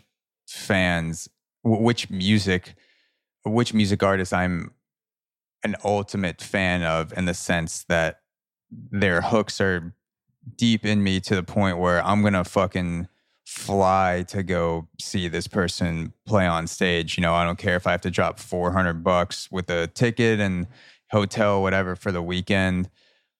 I've started to think about that when I listen to people, and it's like you said, if you have one fan that's like that, I would rather have one fan that feels like maybe, they're in Boston, but they would come to a live podcast in New York, or, even if they're in New York, they would still come to a show that's close by, to even spend the money with, to see something that I do is such a fucking honor and a huge commitment on their end, and an inspiration. And I totally agree that it's much better to have 1,000 of those type of fans than 1,000,000 fans that are not really connected to your music. I would take it. Like if 1,000,000, like obviously like 1,000,000 people that fucking, maybe they found my podcast on a playlist or something, and they're just like, I don't really like your podcast, but we like this episode, and this episode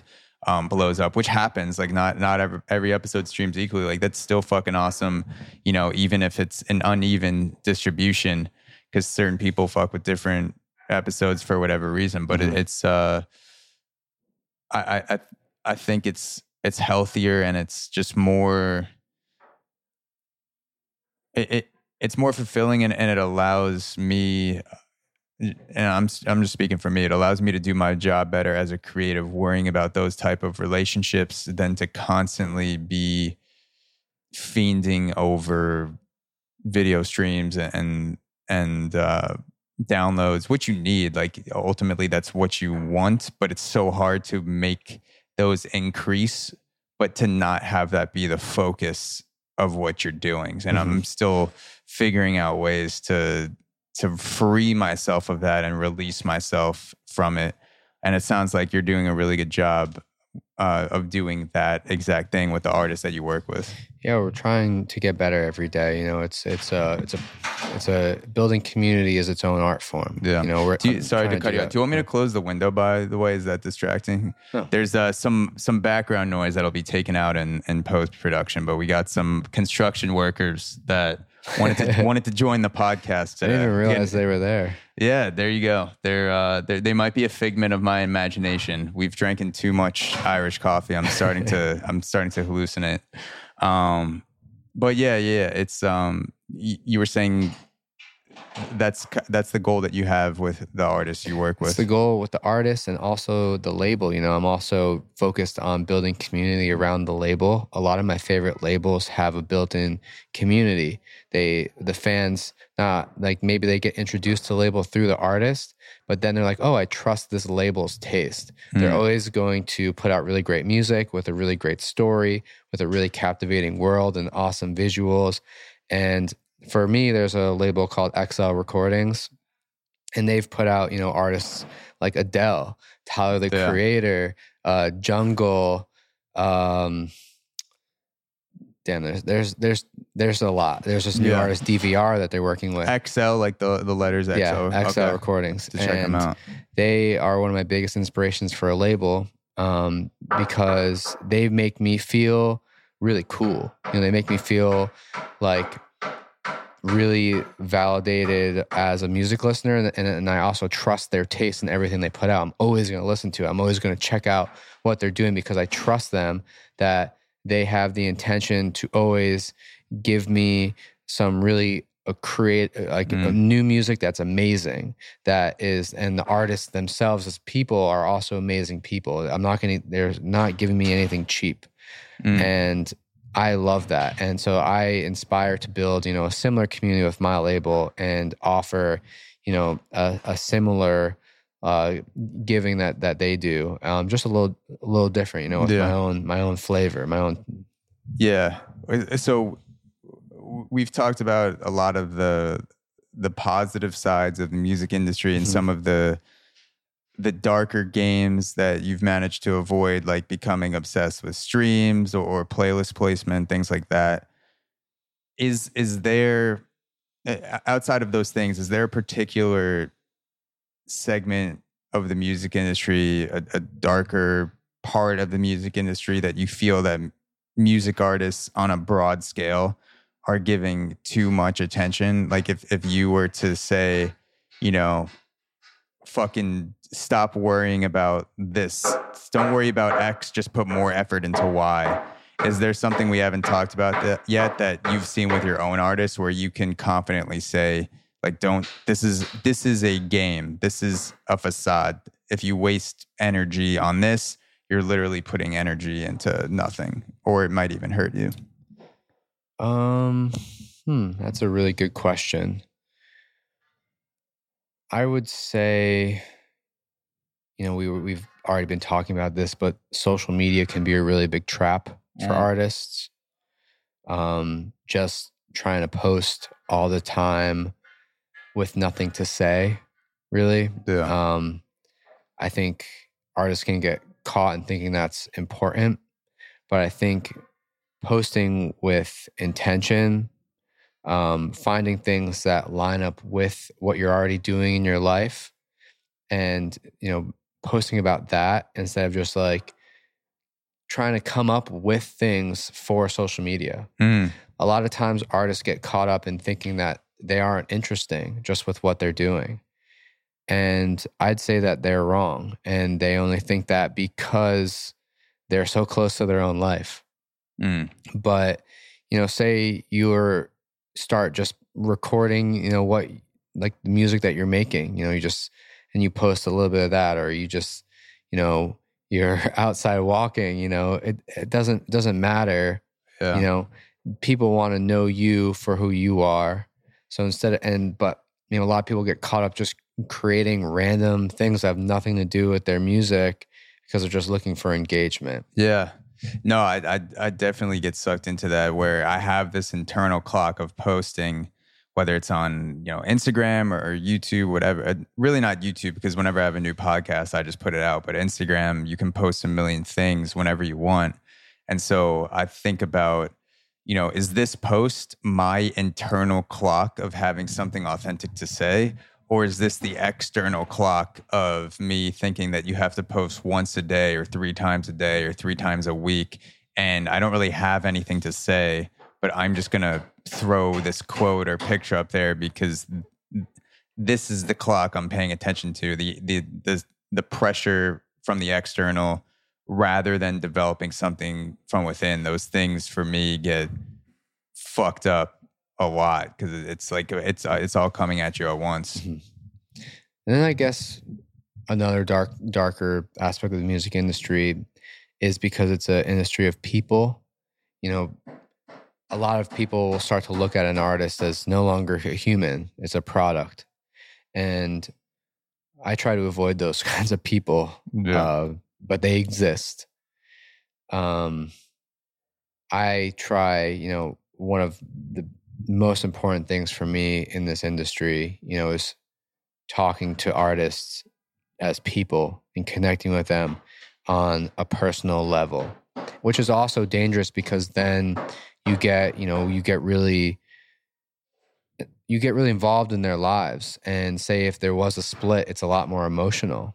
Oh yeah. But that's that's the risk you're willing to take. And that's happened multiple times now where, we've split with artists and you get so close to them and it's no longer just business, it's personal, because music is a personal thing. You're talking about, things in their life. Especially me, I try and get extremely personal. I don't want to just hop on the phone and talk about the next song. I want to know what's going on in their life, because that affects their music. And I want to help the artist bring out who they are and not be afraid to put that out into the music. Yeah, it reminds me of something that I was thinking about during the podcast, which is, or before the podcast, which is the big / corporate labels versus the independent and smaller labels, which today are not always the smaller labels. They're the independent ones. Sometimes they outbranch the corporate labels. But a thought that I had is, and you can tell me if this is a fair comparison. So big corporate labels gamble on artists, where they will sign, let's say they sign 60 artists in a year, and they're hoping that one of those artists will recoup the costs of the other 59. And then they cut however many they cut at the end of the year or whenever the contract's up. But an independent label is investing in artists where you look at the asset more fully, and it's also where he or she or they're also people, like you said. They're not just the intangible, they're not just the tangible asset of the products that they put out. They're also the person. And so you're investing on a much more personal level, and it's less of a gamble. Not to say that things may not work out, because they don't always work out, but you at least feel like you're investing in a person and a project, rather than kind of throwing darts against the wall and a bunch of different artists and then hoping that one of those artists turns out. Is that a fair thing that you've seen? Kind of. I'd say that there are indie labels that also try and, sign a bunch of things and hope something sticks. That's just a strategy. There's a time and place for major labels. I think every artist, their career is going to be different. What they need is going to be different. And at different points in an artist's career, you're going to need different things. I would say for a developing artist, there are developing artists that go straight to a major label and become insanely big. And major labels offer those resources. But you still have to win over the whole entire company. It's not like you sign with a major label and all of a sudden the whole company is your biggest fan. And you have to, it's almost like a strategic, you got to work the building from the inside. And the person who signs you also has to work the building on the inside to get everyone on your team, to get everyone excited about what you're doing. And so that's why it's not always the best to sign with a major label off the bat. It's great to sign with, a more involved label, like someone like Pack Records when you're developing, because you are going to be a priority, and we're going to help you get to a place where then you might need bigger resources like a major label. Yeah. It's all strategy. I think there's really a time and place for each artist to either work with a major or work with an independent, depending on the needs at the time. Yeah. So I want to ask you about the Travis Scott incident at ASTROWORLD, but before that, let's take a break. I'm gonna go put some energy into the toilet, and we'll come back, maybe do a refill. Back from the sustenance and bathroom break, and something that I've been. This is a weird thing to say, looking forward to asking, because it was a complete tragedy that happened. And, it's not, obviously there's not a lot of things that you could take from what happened in a positive light, but with Travis Scott's ASTROWORLD that happened back in November 2021, I believe. Yeah, November 2021. Travis Scott had the ASTROWORLD concert. It was all over the news that 10 people died at the concert. Dozens more got injured.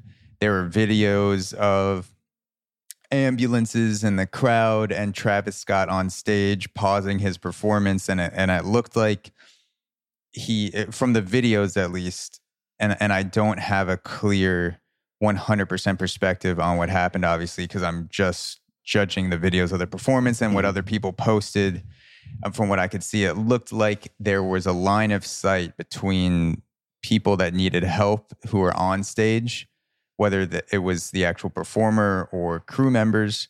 And there was some sort of communication between Travis Scott's crew and people that were actually going onto the stage saying, we need help, like people are dying. And there seemed like there was, little to no response. I wanted to know, as a live performer and someone who's been in arenas with thousands of people, and you have to make sure things are safe, you have to make sure people are having a good time, and when things cross a certain line, it's okay to stop the show for someone to not suffer health consequences, of course, and to not die. That's something you never in a million years want to happen. I wanted to know, as a live performer, what were your initial thoughts when the Travis Scott news came out? When I don't know if you saw videos of the incident or what was going on, like, because you could probably, I'm sure you could picture yourself on that stage in front of thousands of people. Like, what a situation like that would be like. What were your initial thoughts on the Travis Scott incident? Yeah, I mean, it's an absolute tragedy, and I think multiple people are to blame. I don't think it's Travis Scott's fault. I don't think it's. I've seen how these work. Out of anyone, I blame the venue, whoever runs the venue, the promoters, and also the team behind Travis Scott. As a performer on stage, I have headphones in my ears because I have a click playing. That's I hear JT, I hear Chelsea, and me mostly. I barely hear the crowd at all unless I take something out of my ears, which is very rare. So if someone was yelling something from the crowd, I could not hear them. I could not hear them. Nor, like, I'm so in the moment. Yes, I'm looking at the crowd, but I'm not necessarily thinking about what's going on out there unless something catches my eye. And when there's thousands of people, there's a lot. It looks really crazy from the stage.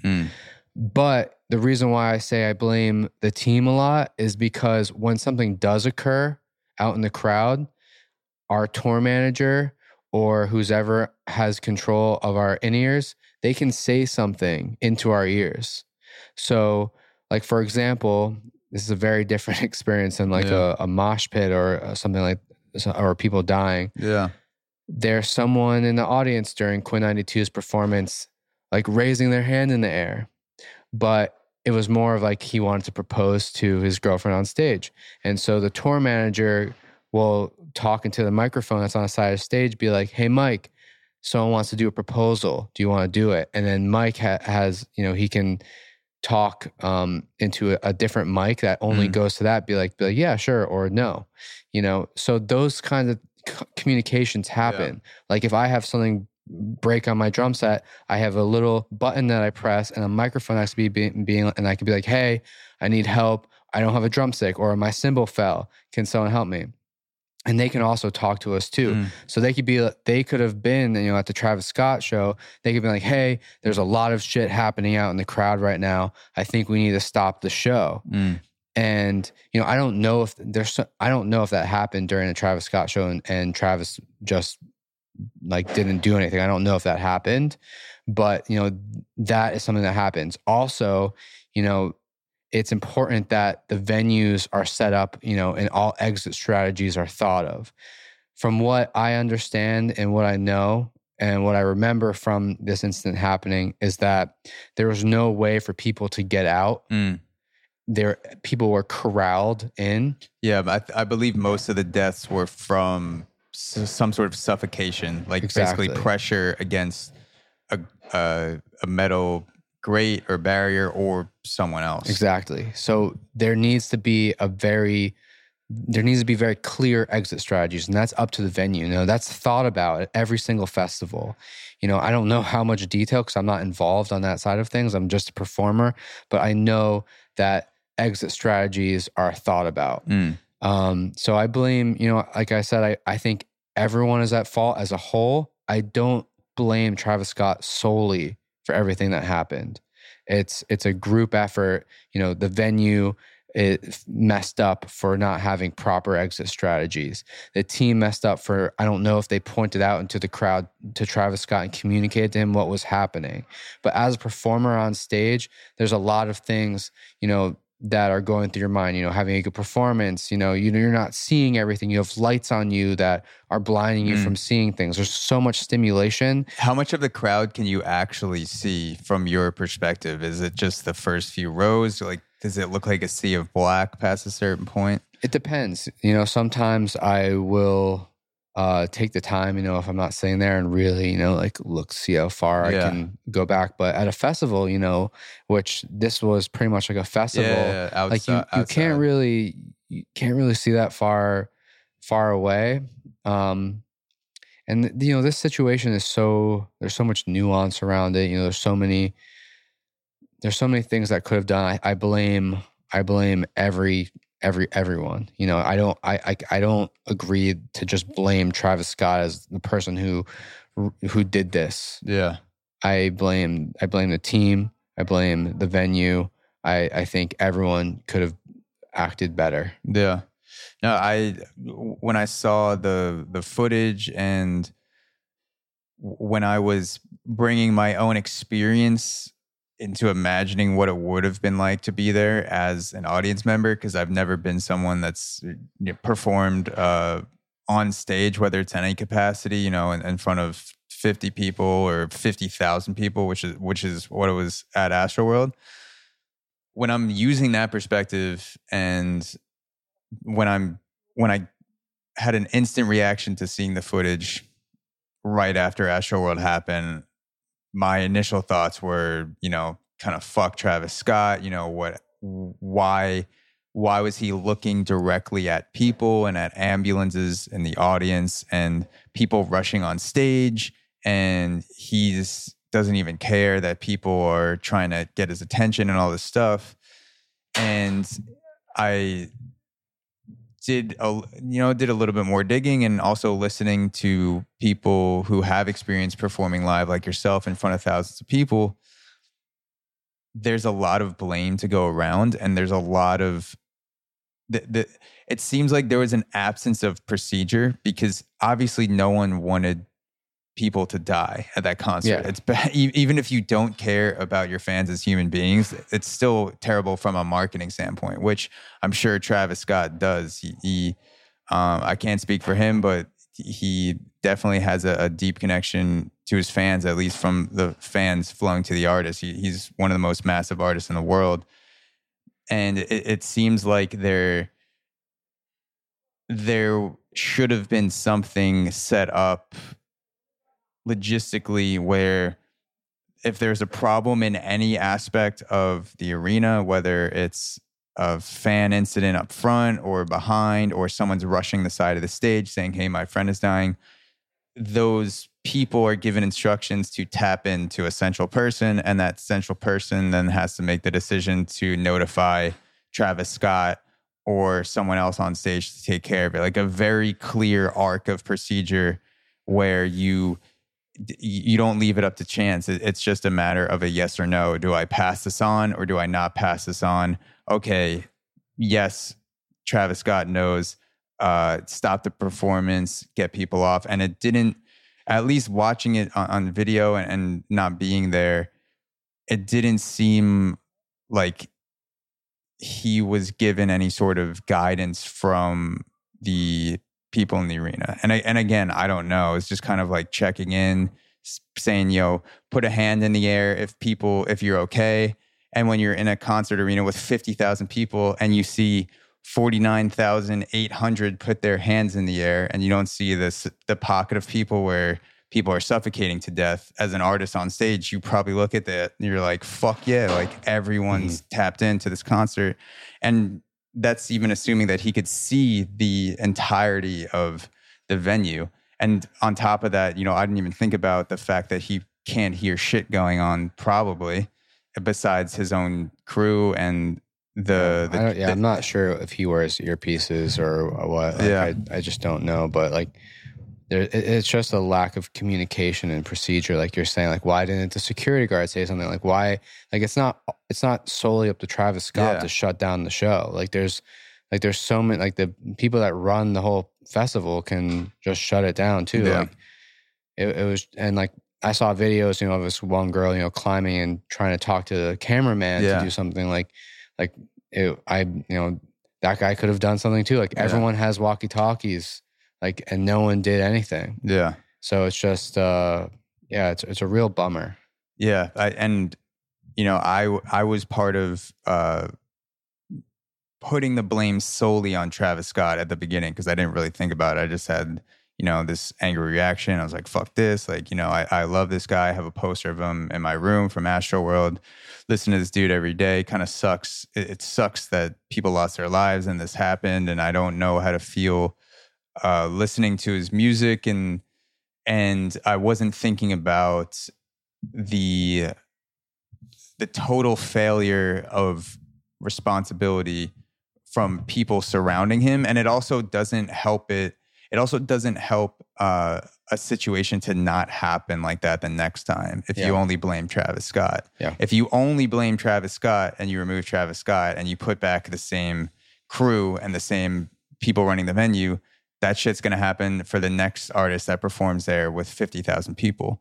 So, you know, I'm sure you have some sort of procedure, some sort of rules that you can follow at a venue where, okay, something weird's happening, we do this. Like you said, you have different channels. And so if you don't think about this stuff like that and you put the blame entirely on one person, then you don't do anything preventative for that to happen again. Yeah, it's really easy to blame one person, especially if you don't understand how, you know, the whole thing works. Obviously, it makes sense to blame Travis Scott. It's his show. You know, it's his audience. You know, he riles everyone up a lot. Like, but he's famous for the mosh. Yeah, he's famous for that. But if you really understand how the workings of, you know, a festival or, you know, a giant show goes, you know, there's a lot of other people involved that it was a total disaster of procedure and communication. Yeah. When you have something that happens to an artist that you love listening to, it's something that they do, and with Travis Scott, you know, obviously this is a tragedy that happened. I still listen to Travis Scott. I love his music. His music does something to me that's separate from the man Travis Scott. He is someone that changes my life in a musical, spiritual way with his music. When something happens to someone in the media, when someone does something, and whether it's an artist or a director, filmmaker, writer that you care about, and they fuck up, how do you think about consuming their art after the fact? Like, if it's something that really irks you, like they truly fucked up, do you do the you know, separate the art from the artist? Is it a combination of those things? Like, how do you then go on to think about the art of that person and also the person that exists? It's a constant debate in my own mind as well. You know, there's artists like XXXTentacion who, you know, he has done not great things in his life, but he's, you know, an icon, you know, you know, and there's definitely ways of justifying, you know, like the art is more than that person. You know, there's definitely, you can do that. And, you know, I've definitely been that way as well. But it's such a conflict in my mind, you know, because I'm also not someone who like really digs cancel culture. Like, I believe in, you know, people that people can, you know, come back and apologize and make up for what they've done. I think for me, it's a matter of understanding what this artist has done and giving it proper time. Maybe not, like I think things just need time. I think most of the time, just the time. So most of the time, they need time. Most of the time, things need time. Like you go through anything tragic. Like for example, this has nothing to do with anything bad, but I just, my grandfather just passed last month. I'm sorry. It's okay. Thank you. And grieving, the grieving process is something that takes a long time. Same with like a breakup. It takes a long time to get over. Any kind of tragic incident takes time, and it doesn't mean that it disappears, but you can grow, around that. You grow more as a person, and you're able to accept these things. And controversy happens around artists all the time. Kanye West is constantly in and out of the spotlight for doing crazy shit, but people still, love him and are inspired by him. I do think you can, respect the art and separate the person from that, as long as you're not like rooting for that person. I don't know. This is such like a debate in my mind all the time, because I don't agree with, bad actions of artists. And I don't stand up for, what they do as people. But, art is so interesting. It's a moment in time. Art is expressing a moment from that person's life that resonates with many. Yeah. It doesn't, just because they made it, it's not them, even though it is them. They're, some of the worst people in the world can still have emotions that everyone can resonate with. So it's really tricky. It's really tricky to totally not like admire beautiful art, even if someone does something really bad. I feel like there's definitely a line that can be crossed, but like if he instead of those 10 people passing away in the concert, he like poisoned them instead, and like Travis Scott's music, then it'd be much more of a harder thing to separate the art from the artist in that case. But I like that incident was the first time where I thought about the actions of a music artist that I truly love and how that would affect the way that I listen to their music. And, people talk about R. Kelly and Michael Jackson. I don't really listen to them, so the art from the artist debate really didn't apply to me, where people are like, are you still going to listen to Michael Jackson? I'm like, I know he's iconic, but I didn't really listen to him to begin with, so I'm not really a good person to have that debate with, because my life will not be that different going forward if I listen to Michael Jackson or don't listen to Michael Jackson. But with Travis Scott, there were years in 2018, 2019 where he was my most streamed artist. I'd probably, 2022, probably top 3, top 5. It's always changing.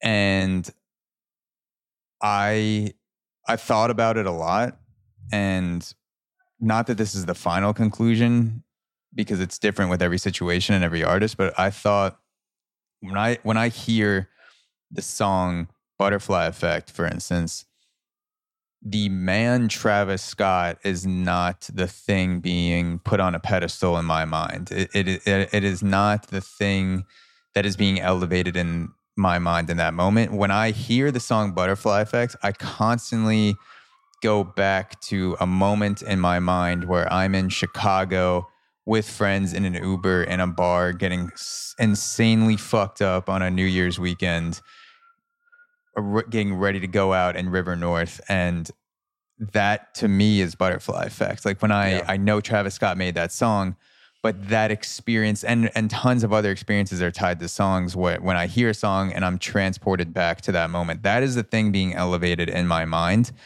To me, it's not, even though Travis Scott made that song and I appreciate the art, I am not honoring him in that moment. And I don't even think that he would say that the reason he made that song was to honor him in that moment. I think he would say,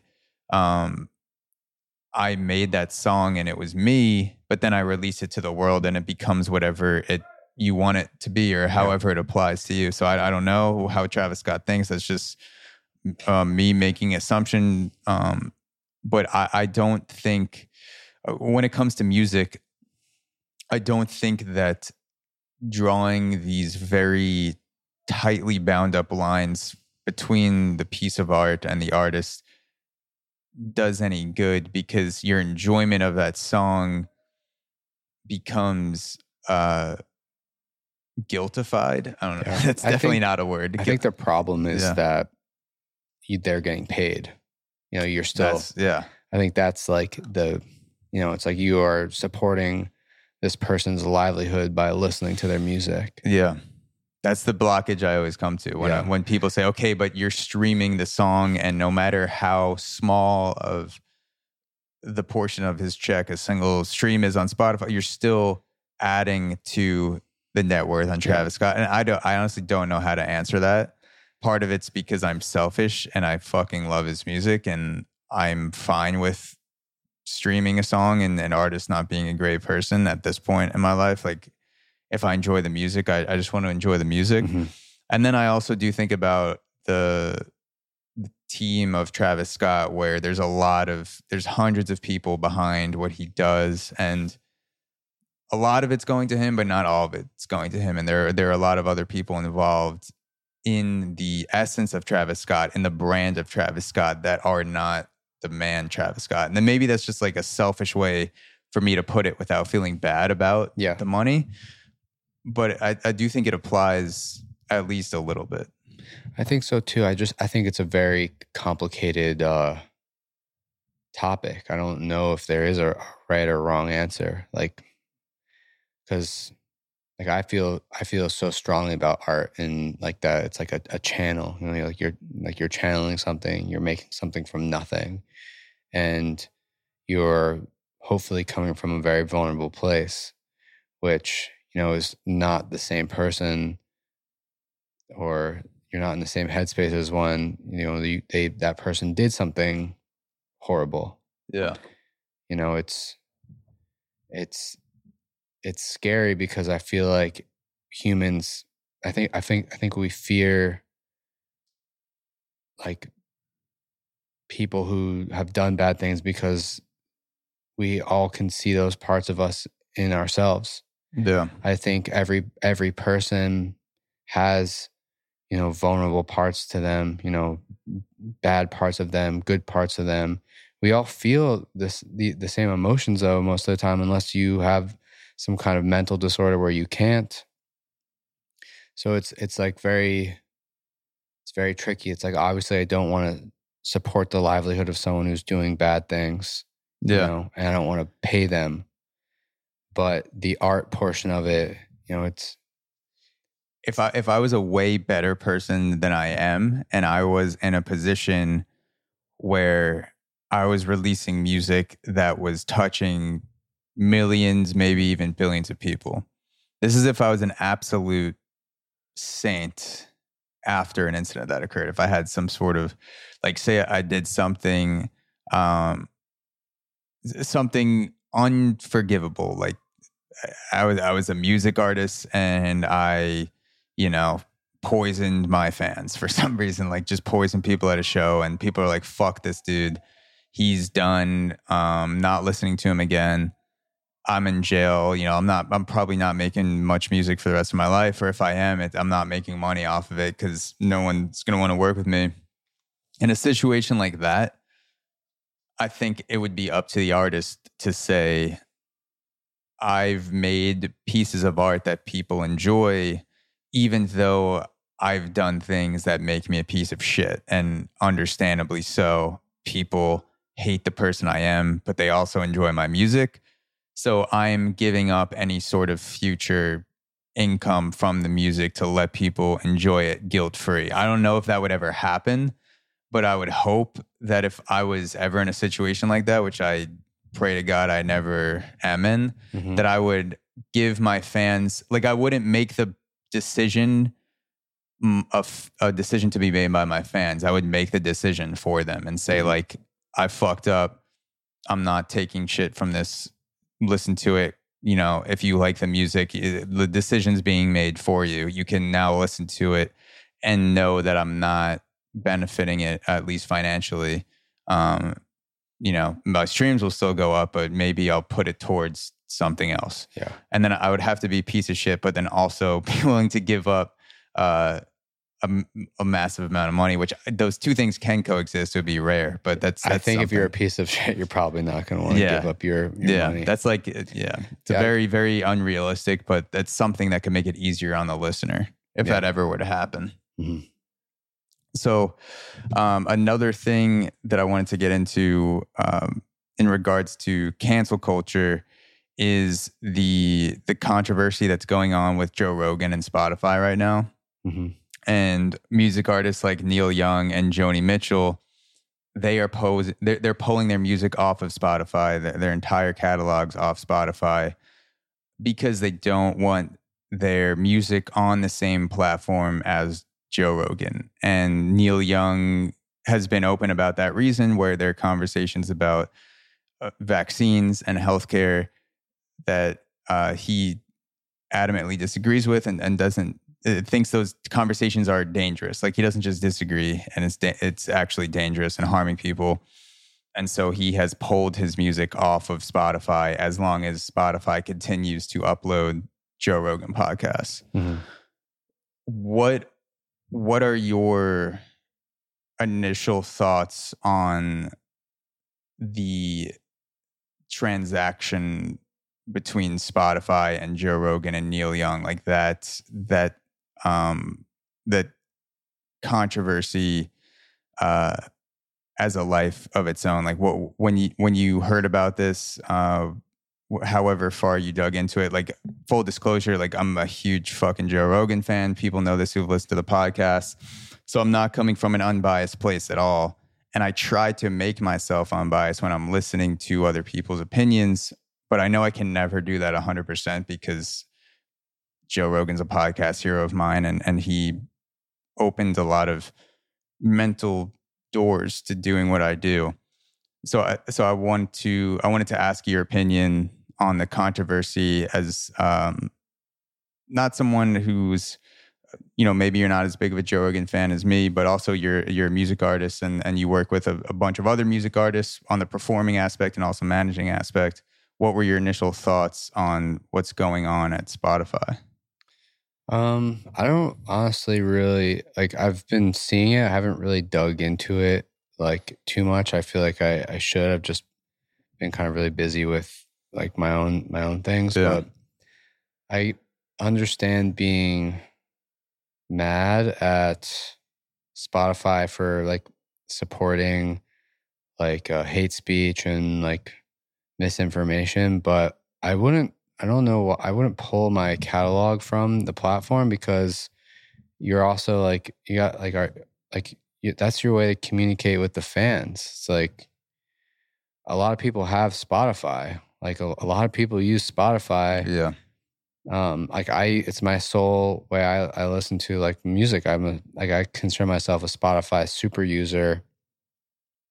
Like, I don't know why you would pull your catalog from there and upset like a large portion of your fans. I understand being upset with the platform, but I think you can voice your opinion. You know, like there's a podcaster I really like. Her name is Brene Brown. Yeah, I love her books. I love how she speaks about empathy.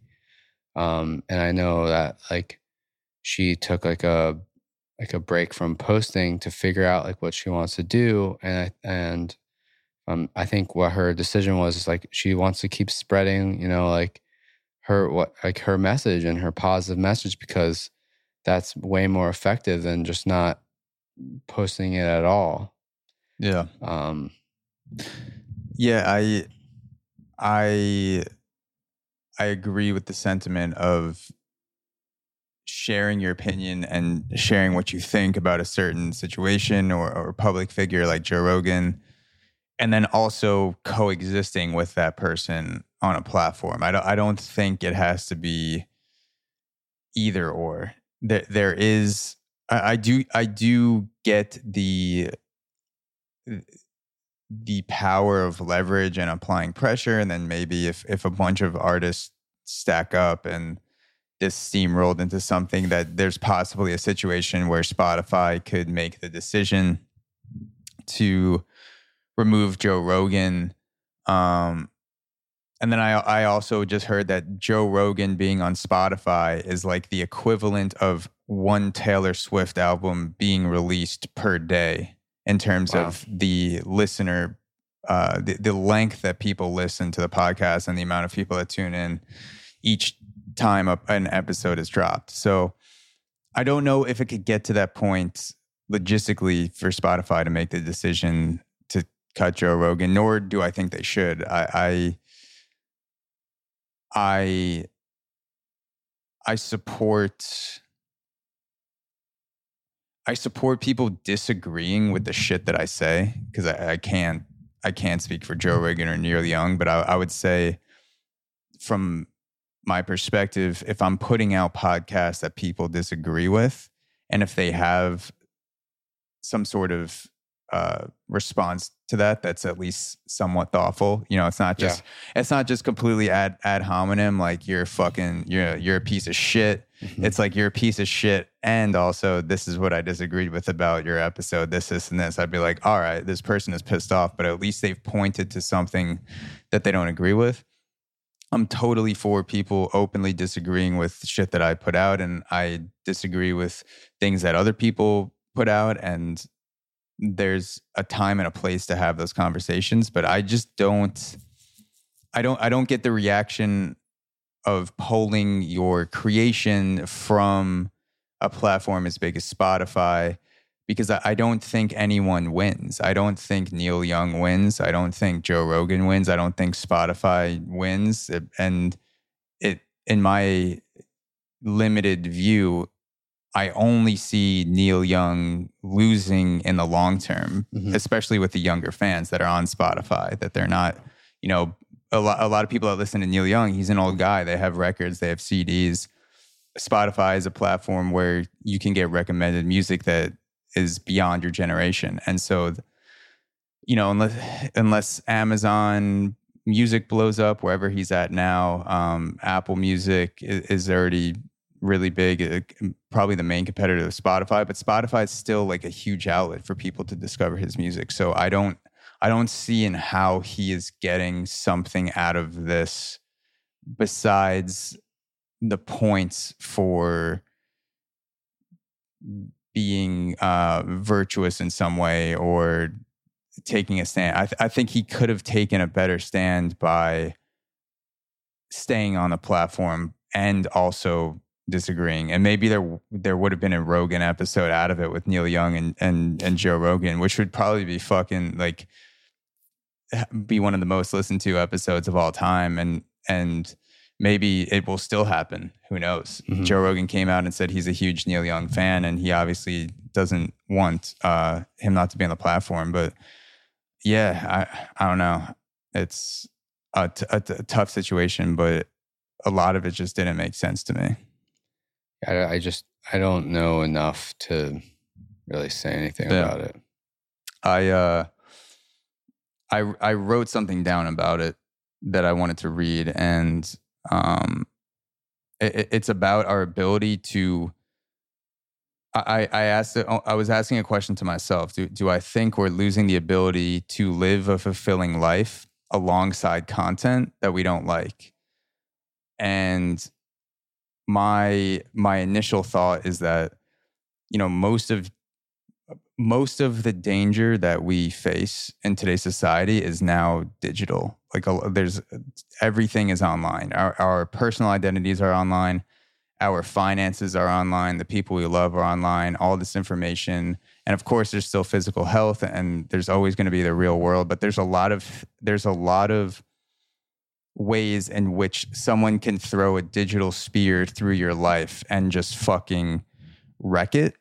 Mm-hmm. And so much of our beings are now digitized, and we haven't evolved to be able to perceive these threats in I don't think an effective fashion. We evolved to perceive physical threats, but we haven't evolved over a long period of time to be able to pick up on things that are threatening us in the digital world.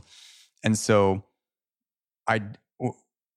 my complete, no scientific data to back this up, although I'm sure people have done studies on this, is that we're really good at perceiving physical threats versus physical discomfort. We can tell whether the couch we're sitting on is a threat, like there's like something that's actually wrong with the couch that's something sharp that could poke us, or there's a trap door underneath, maybe like you feel the couch is like going out from under you and you like jump off the couch, or someone is on the couch next to you and you're not sensing that this space is safe, so you get off the couch.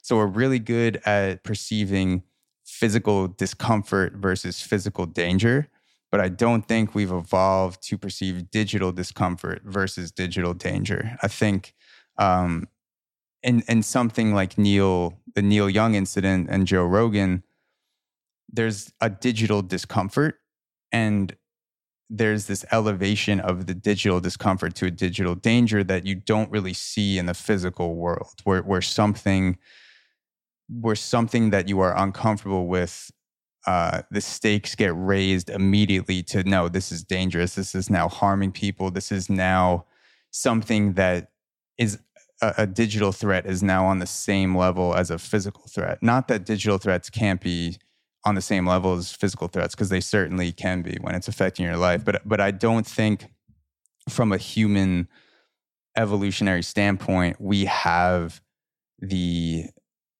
foundation and the structure to perceive the physical danger from the digital danger. And those wires seem to get crossed in a lot of ways where we get the threat.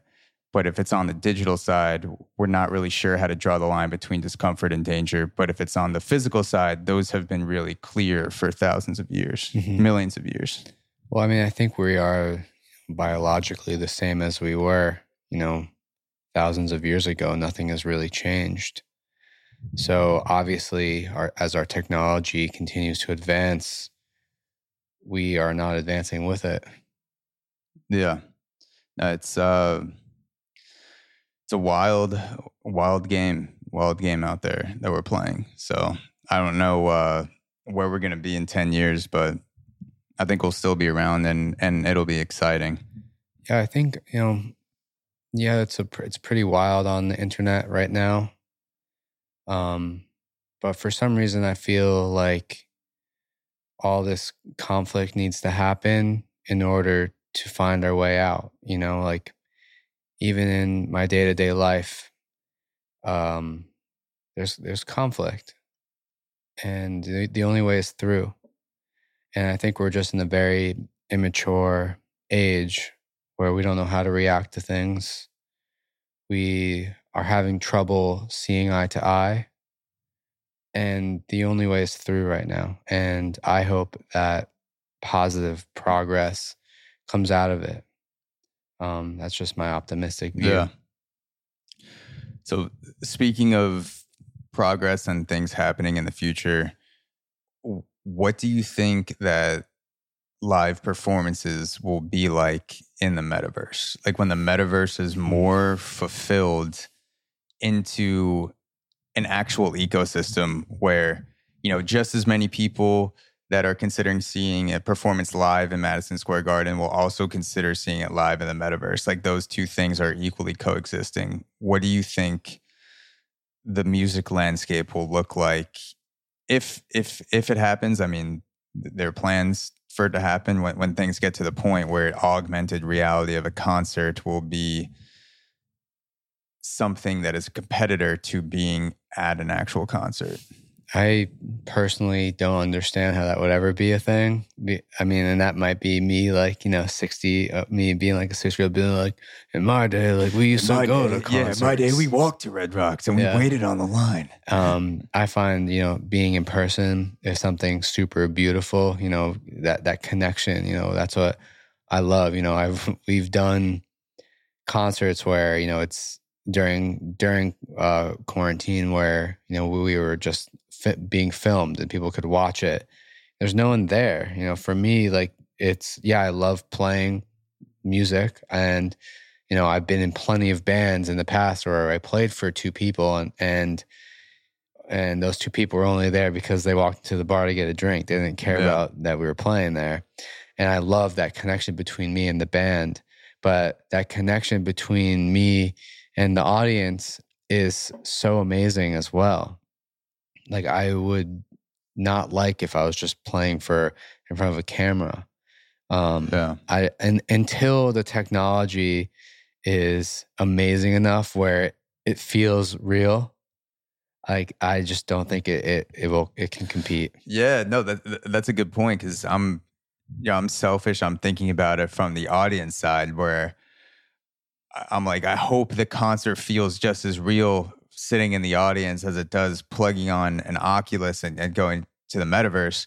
But I'm not thinking about, I hope, what is it going to look like from the artist side? Will the artist just see a camera and be expected to be playing like they play to 10,000 people, but it's just a bunch of these 3D cameras set up and that's streaming to people at home? So I haven't thought about that energetic side of it, where how can we expect the artist to keep up that energy too? But even from the consumer side, like, that, it's so awesome being in the same place as someone I love. Yeah. Like, seeing my favorite band Jungle playing in person, like, being so close to them is, that's a really cool experience, to be in the same energy, the same space as them, sharing the same space. If I'm, logging in on my Oculus and they're not really there. Yeah. They're not really there. Like, I'm not in the same space as them, and I'm not in the same space as all these other people. It might seem that way, but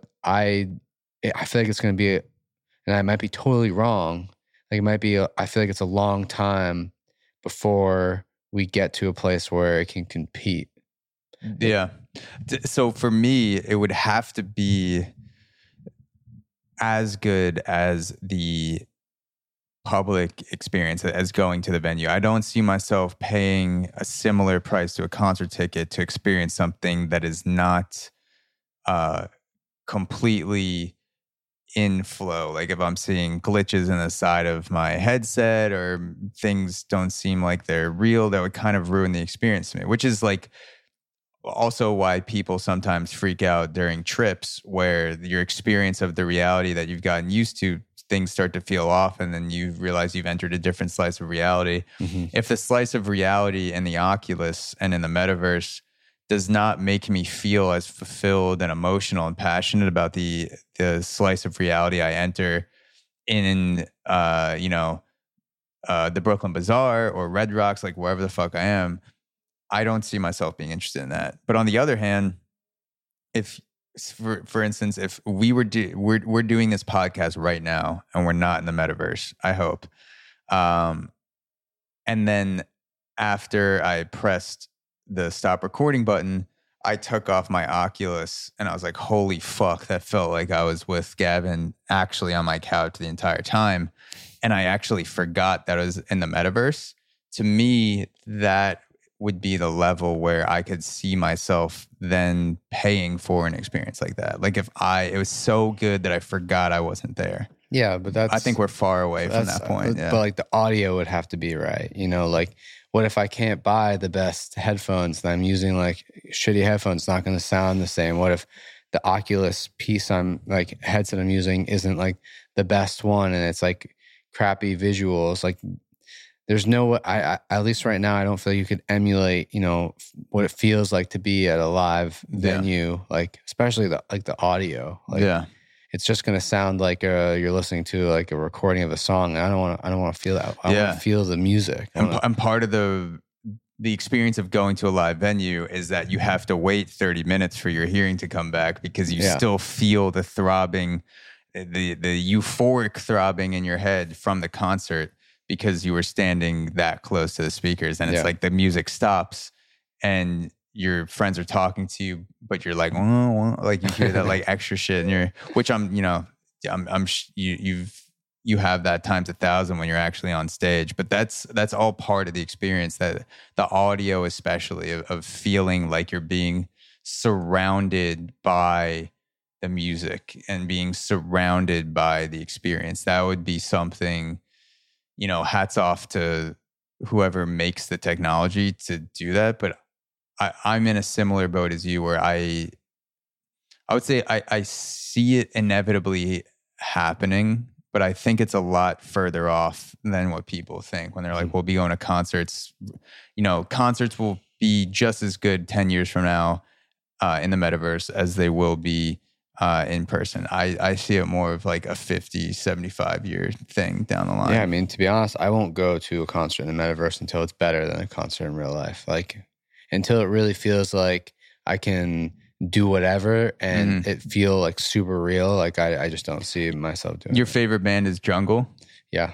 So if Jungle was putting on one concert in the year 2030, and you could either go to that concert in the metaverse or not go at all. Like, you could, for some reason, you couldn't make it to that location, but you had the option to go in the metaverse. I probably wouldn't go. You wouldn't want to go? Unless I can go into the metaverse, hop on like a lion and ride around a lion while listening to Jungle.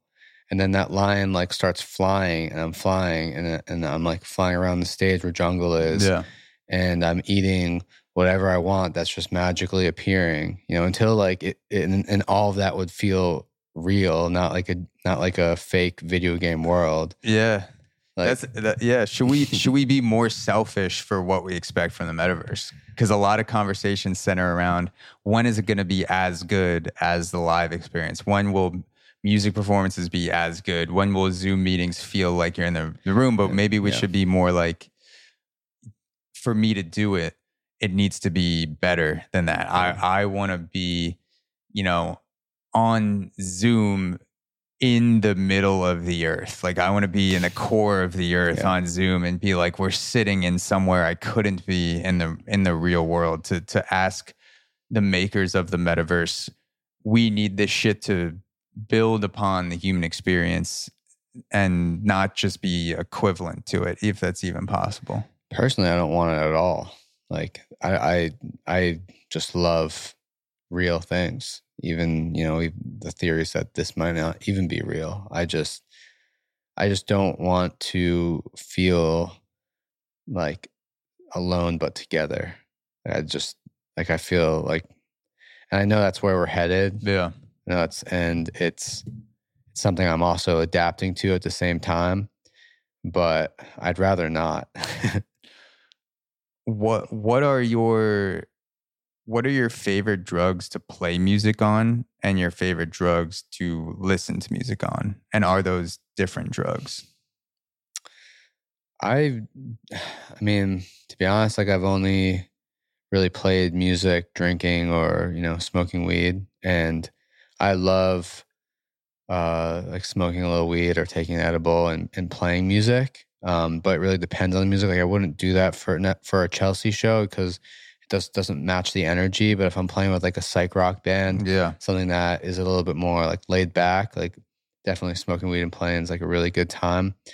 And same with like listening to music. I've never really had like a crazy experience listening to music on psychedelics. I feel the most connected to music smoking weed still, or taking edibles. Like, I feel like I love, like, there's always a moment, like, say like at night, like I'll take like a little edible after like a long day, and all of a sudden this energy will consume me, and I'll be like, I have to go just listen to music right now.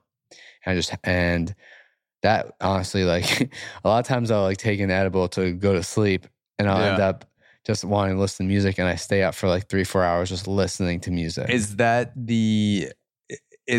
your solution to go to sleep after a Chelsea show? Do you take an edible if you're all else is lost? Are you like, I need to pop an edible, go to sleep now? Last tour, like me and JT the keyboardist decided to become stoners on the tour. Like I definitely like I like weed, but I don't normally do it every day. Like it's, and I honestly I don't even have a weed guy right now. I just like if I'm passing through Massachusetts, like going skiing, I'll like pick up some things. But it's like when I have it, I do it, like, and it's like very occasional at this point in my life. But on this past tour, we just decided, we're like, let's just do weed every day. Yeah. I need to bite the bullet and just do an edible already, because, you know, I've had experiences that are great, horrible combination in between smoking weed, and that's all part of the experience. And I will continue to grow and evolve as a weed smoker, far from a connoisseur, but a weed smoker nonetheless. But I've only heard bad stories about edibles when the person has taken more than they think they did, or it's way too much. Everyone who's had positive experiences on edibles has either taken, you know, something like a microdose or something that they can manage. And so it's I'm definitely interested in exploring music, for one, the different ways in which an edible causes you to pay attention to music. That would be something. Yeah, I mean, in my experience, like I really, really love like being high and listening to music. It feels like very, like, I feel like I feel, you know, the music very deeply.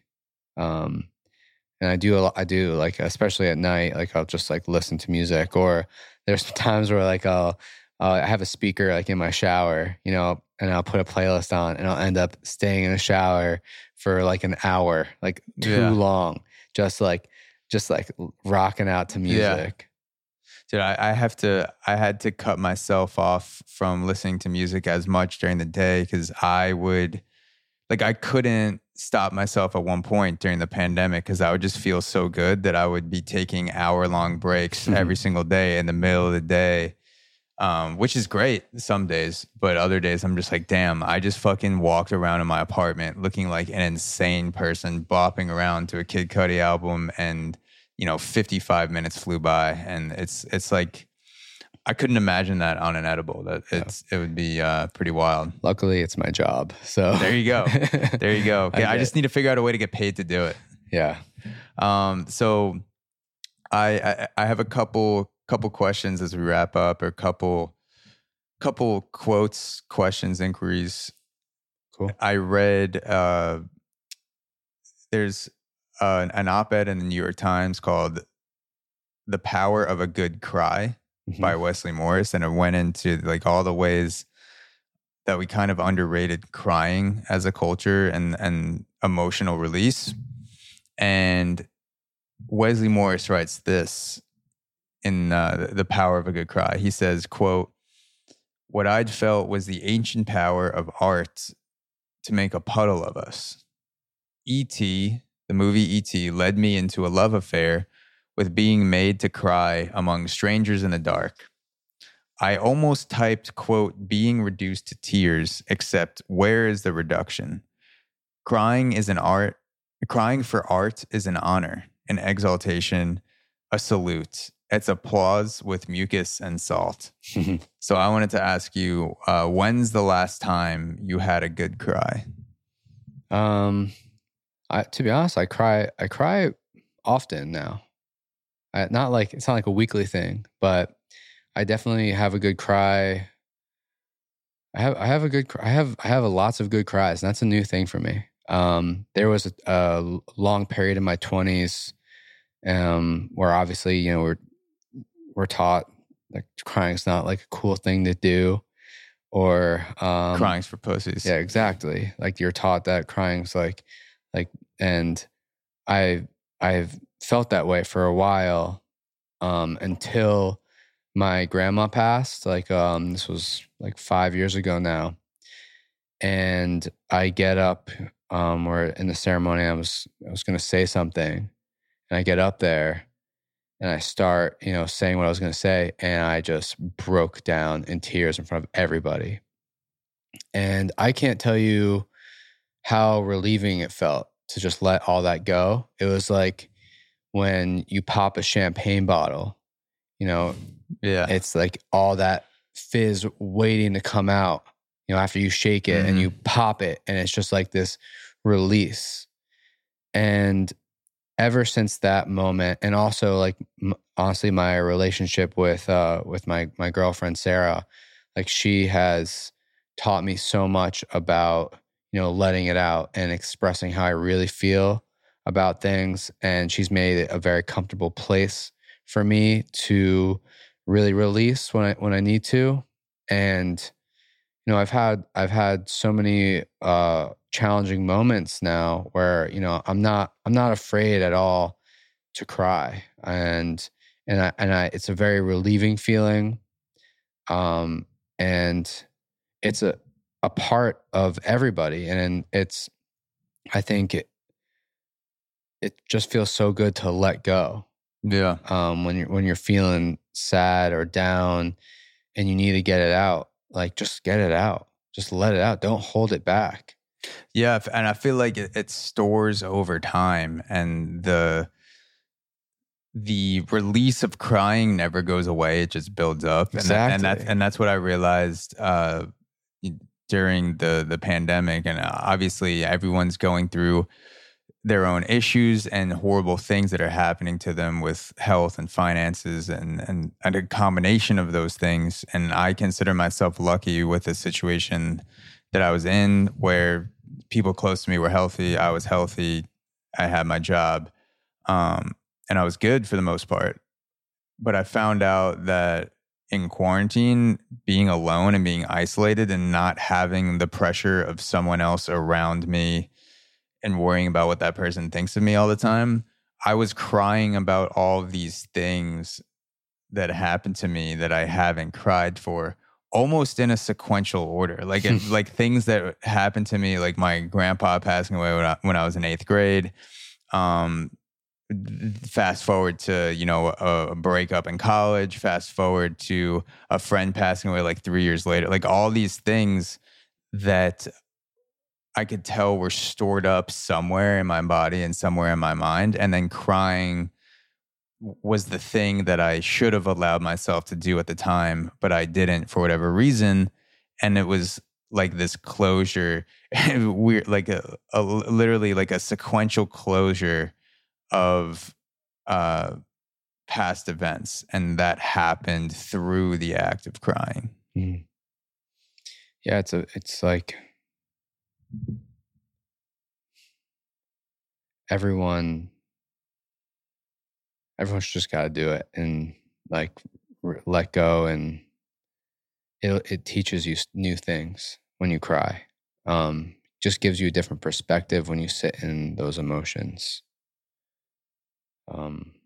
Is there something that you find yourself thinking about or doing for the recent times that you've cried? Is there a consistent spark to it, or is it all different depending on the time? It's all different depending on the time. I had my first panic attack recently. I was super overwhelmed. I'm very sorry that it's very overwhelming. And yeah, it was super overwhelming. But what made it so freeing and how I got through it is, I had a good support system. My girlfriend was there for me, and I just let it all out, and I just felt, and she supported me, and it felt really great to let it out. And I felt, the next day I was ready to take on everything I was overwhelmed about. And I felt like if I kept that in, I don't know if that would have happened. I think we're supposed to feel the full spectrum of emotion. We've talked about fulfillment on this podcast. I think a fulfilling life, in order to is you need to be able to feel the full spectrum of emotions. It's that, the overwhelming feeling and the panic attack I went through, and to be able to let it out and then to be ready the next day to start, overcoming everything that was worked up inside of me. And now it feels so great a couple weeks later to feel like I am doing that, and I feel accomplished. And that all happened inside my mind. And because I was willing to let myself get to those places and to feel those things, to go through, there's no avoiding it. Like you said, it's going to build up, and you're going to go through all those moments almost in a sequential order. And you're going to like peel back the layers and layers of things you just never went through. And I think it's way more healthy to go through the things as they arise. Yeah, man. I'm sorry you had to experience that, because panic attacks fucking suck. And we've talked about the danger getting crossed up, digital and physical danger being misfired in our minds and our bodies. And panic attacks is definitely one of those situations where, I've had those moments where I feel like I'm going to die, even though I'm not in any real danger. Like I feel like there's this intense threat to my life, and it starts with the physical and then goes into irrational thoughts. And I know it's irrational. I know I'm not going to die, but my mind keeps telling me that. And it's this chaotic, emotional, dark, and beautiful struggle when you get through it, that feels like it comes from a place of holding shit in. So panic attacks for me is part of the reason why I started to open myself up to to allowing myself to cry more. Because for me, panic attacks often end with a cry. Like there's this aftermath of panic where if a panic attack is an earthquake, for me, I'll get aftershocks of, even when it's subsided, I'll still get like these moments of like, oh shit, but I'm like, oh, I've just felt this much stronger 2 hours ago. It's fine now. But often that initial, however long it lasts, like 30 minutes, an hour, 2 hours of just in constant chaotic misery of a mind fuck, it's subsided, I'll say, with cries. I don't know if it's been a similar experience for you, but it's kind of been like almost a cathartic signal to myself that like, okay, this is ending now somewhat. Totally. That's how it ended for me as well. In my own experience. But I also, I don't think as a society we're comfortable feeling those kinds of ways. And we have such immediate distraction, when you start feeling sad or bored or any bit uncomfortable, at least for me, I'll grab my phone and distract myself. I'll scroll some social media, see something exciting, boost my dopamine, In the metaverse, it's going to be so easy. You'll just have to wink your eye or do some movement and swipe, and then you'll get the feed right in your eye. So I don't think we're comfortable even with the slightest bit of negative feelings. And I think we all need to sit in those feelings. I think they teach us things about ourselves. They teach us things about how we process things. And if we never get to meet those parts of ourselves, how are you supposed to get through anything? Yeah. It's going to be harder. A little thing, like, oh my God, like how I was late today, like I was supposed to be here at 2, I got here at 2:30. There's someone probably out there that probably ruined their whole day or, their whole week. They get so caught up in these little things rather than being like I was upset. I was definitely upset. I was like, damn it. Like I identify as someone who's not late. I identify as someone who's on time, who's early. And, I could have let that ruin me because it's against what my identity is. But instead I sat with it and, I accepted it and I moved on, And and when that happened, when you were, when it was 2:02 when I saw you were 2 minutes late. I called my doorman and I said, "This is a picture of Gavin Chops. Don't let this motherfucker in. He's already 2 minutes late. He's not allowed to come on the podcast now. Fuck this guy. Shoot on sight." But no, I mean, like you showed up at a time later than we had scheduled, but then you also showed up way further down Court Street than what you had planned on, and you get to walk down 50 Court Street to 505. It was beautiful. And, you know, maybe you pass a restaurant that you take your girlfriend, or we end up grabbing a drink at in the future, which we definitely need to do. I wanted to end off on a quote by Kid Cudi, followed by a question for you. And the quote by Kid Cudi is, "Never regret something, because at one point, everything you did was exactly what you wanted to do. And sometimes that's the hardest thing to realize." I wanted to ask you, what's something you once regretted that you now look back on in a more positive light? Like it was part of the plan. If there is something. That's a really good question. I had some time to think about it.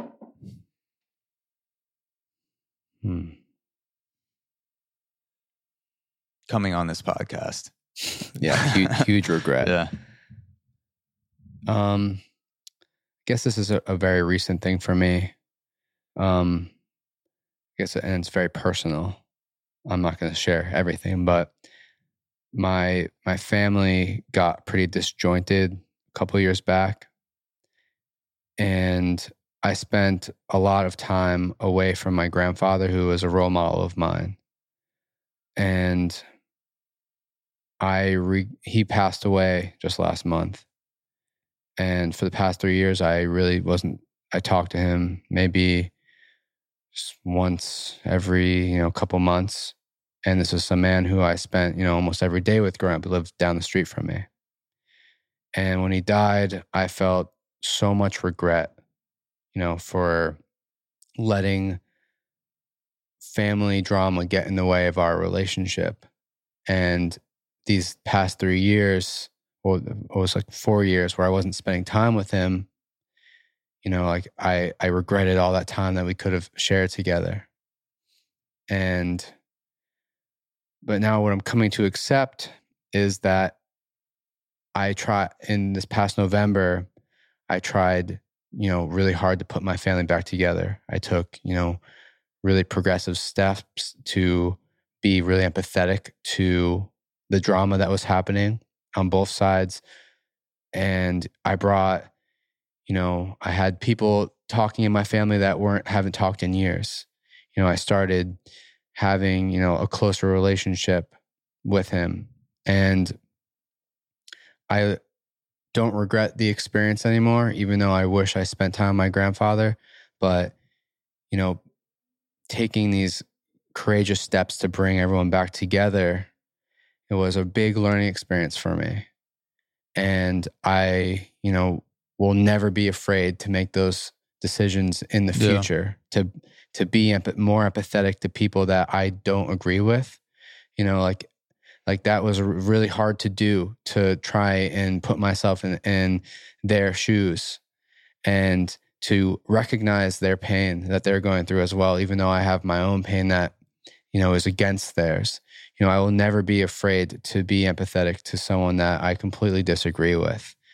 And that was a huge lesson I learned. And also that I will never let, drama or arguments get in the way of relationships I really care about. And so I would never have learned those lessons as deeply as I have now if it wasn't, for the situation that I regretted. Yeah, that's beautiful. And that's something, I need to get better at as well, is not letting the family dynamics, even dynamics that existed before I was born, get in the way of the logistics of just meeting up with someone and seeing them. Because sometimes there'll be people in my family where maybe there's past history and their aunt or uncle or whatever, like they've done something where people don't talk to them in the family, but their son or daughter is my cousin, and so I haven't seen them in a while too. So it's like all these things that enter my mind that shouldn't be part of the equation of seeing someone, but it just, all this shit gets in the way of family, because family's messy, but it's also great and it's also beautiful. And so, yeah, thank you for sharing that. I think that's a great spot to end off is, if you're lucky enough to be in a spot with your family where you feel good about seeing them and they're people that you want in your life, to not let the background shit and like what we were talking about with the music industry before, like all the things that you're paying attention to. I forget the exact word that we were using to talk about it, but like the games, like we were talking about like games in the music industry, like same thing applies to family. Don't let the games of family, the games of relationship get in the way of building the relationship with that person in ways that matter, which is spending the time. Yeah. I mean, it's easier said than done, and it takes courage, and because you're going to face conflict, but like I've been saying the past couple minutes, is the only ways through. Yeah. Well, thank you, Gavin, for coming on the podcast for round 2. This has been a fucking blast. Thanks for having me. Of course, anytime I've taken too much of your time. Fucking 2 hours and 53 minutes. Oh, wow. Went in a blink of an eye. I want to give you an opportunity to plug everything and anything that you want as we end off the tour, Instagram, newsletter, website, record label, anything you want people to check out. And I'll link all the things that Gavin is saying in the podcast description. Sure. Well, you could follow me at Gavin Chops on Instagram. That's where I'm most active. But I would love if you also followed my label. It's at Pack Rex on Instagram. If you're a big fan of music and you're a big fan of music discovery and you're a big fan of like really great music videos and visuals and just really great art in general, it's a place for you. And we would love to have you as part of the Pack family. Thank you guys for listening. If you're watching this 50, hopefully 100 years from now in the metaverse, what's up? And talk to you guys next time. Thanks for having me again. Hey guys, before you go, this is a quick reminder to check out Auxoro Premium, where you gain access to bonus episodes, the Unlicensed Therapy series, exclusive AMA episodes, and the entire premium archive, which has over 25 hours of content already posted, and it grows every month. You get all that for $5 a month at auxoro.supercast.com. That's AUXORO.supercast.com. Also, you can follow us on Instagram at Auxoro and get the video version of all the podcasts on the Auxoro YouTube channel. Also, one of the best ways to help the show grow is to rate us on Apple Podcasts and leave a comment. This pleases the Apple overlords and makes Auxoro shows appear higher in searches. Thank you guys for the support, and I'll talk to you next time.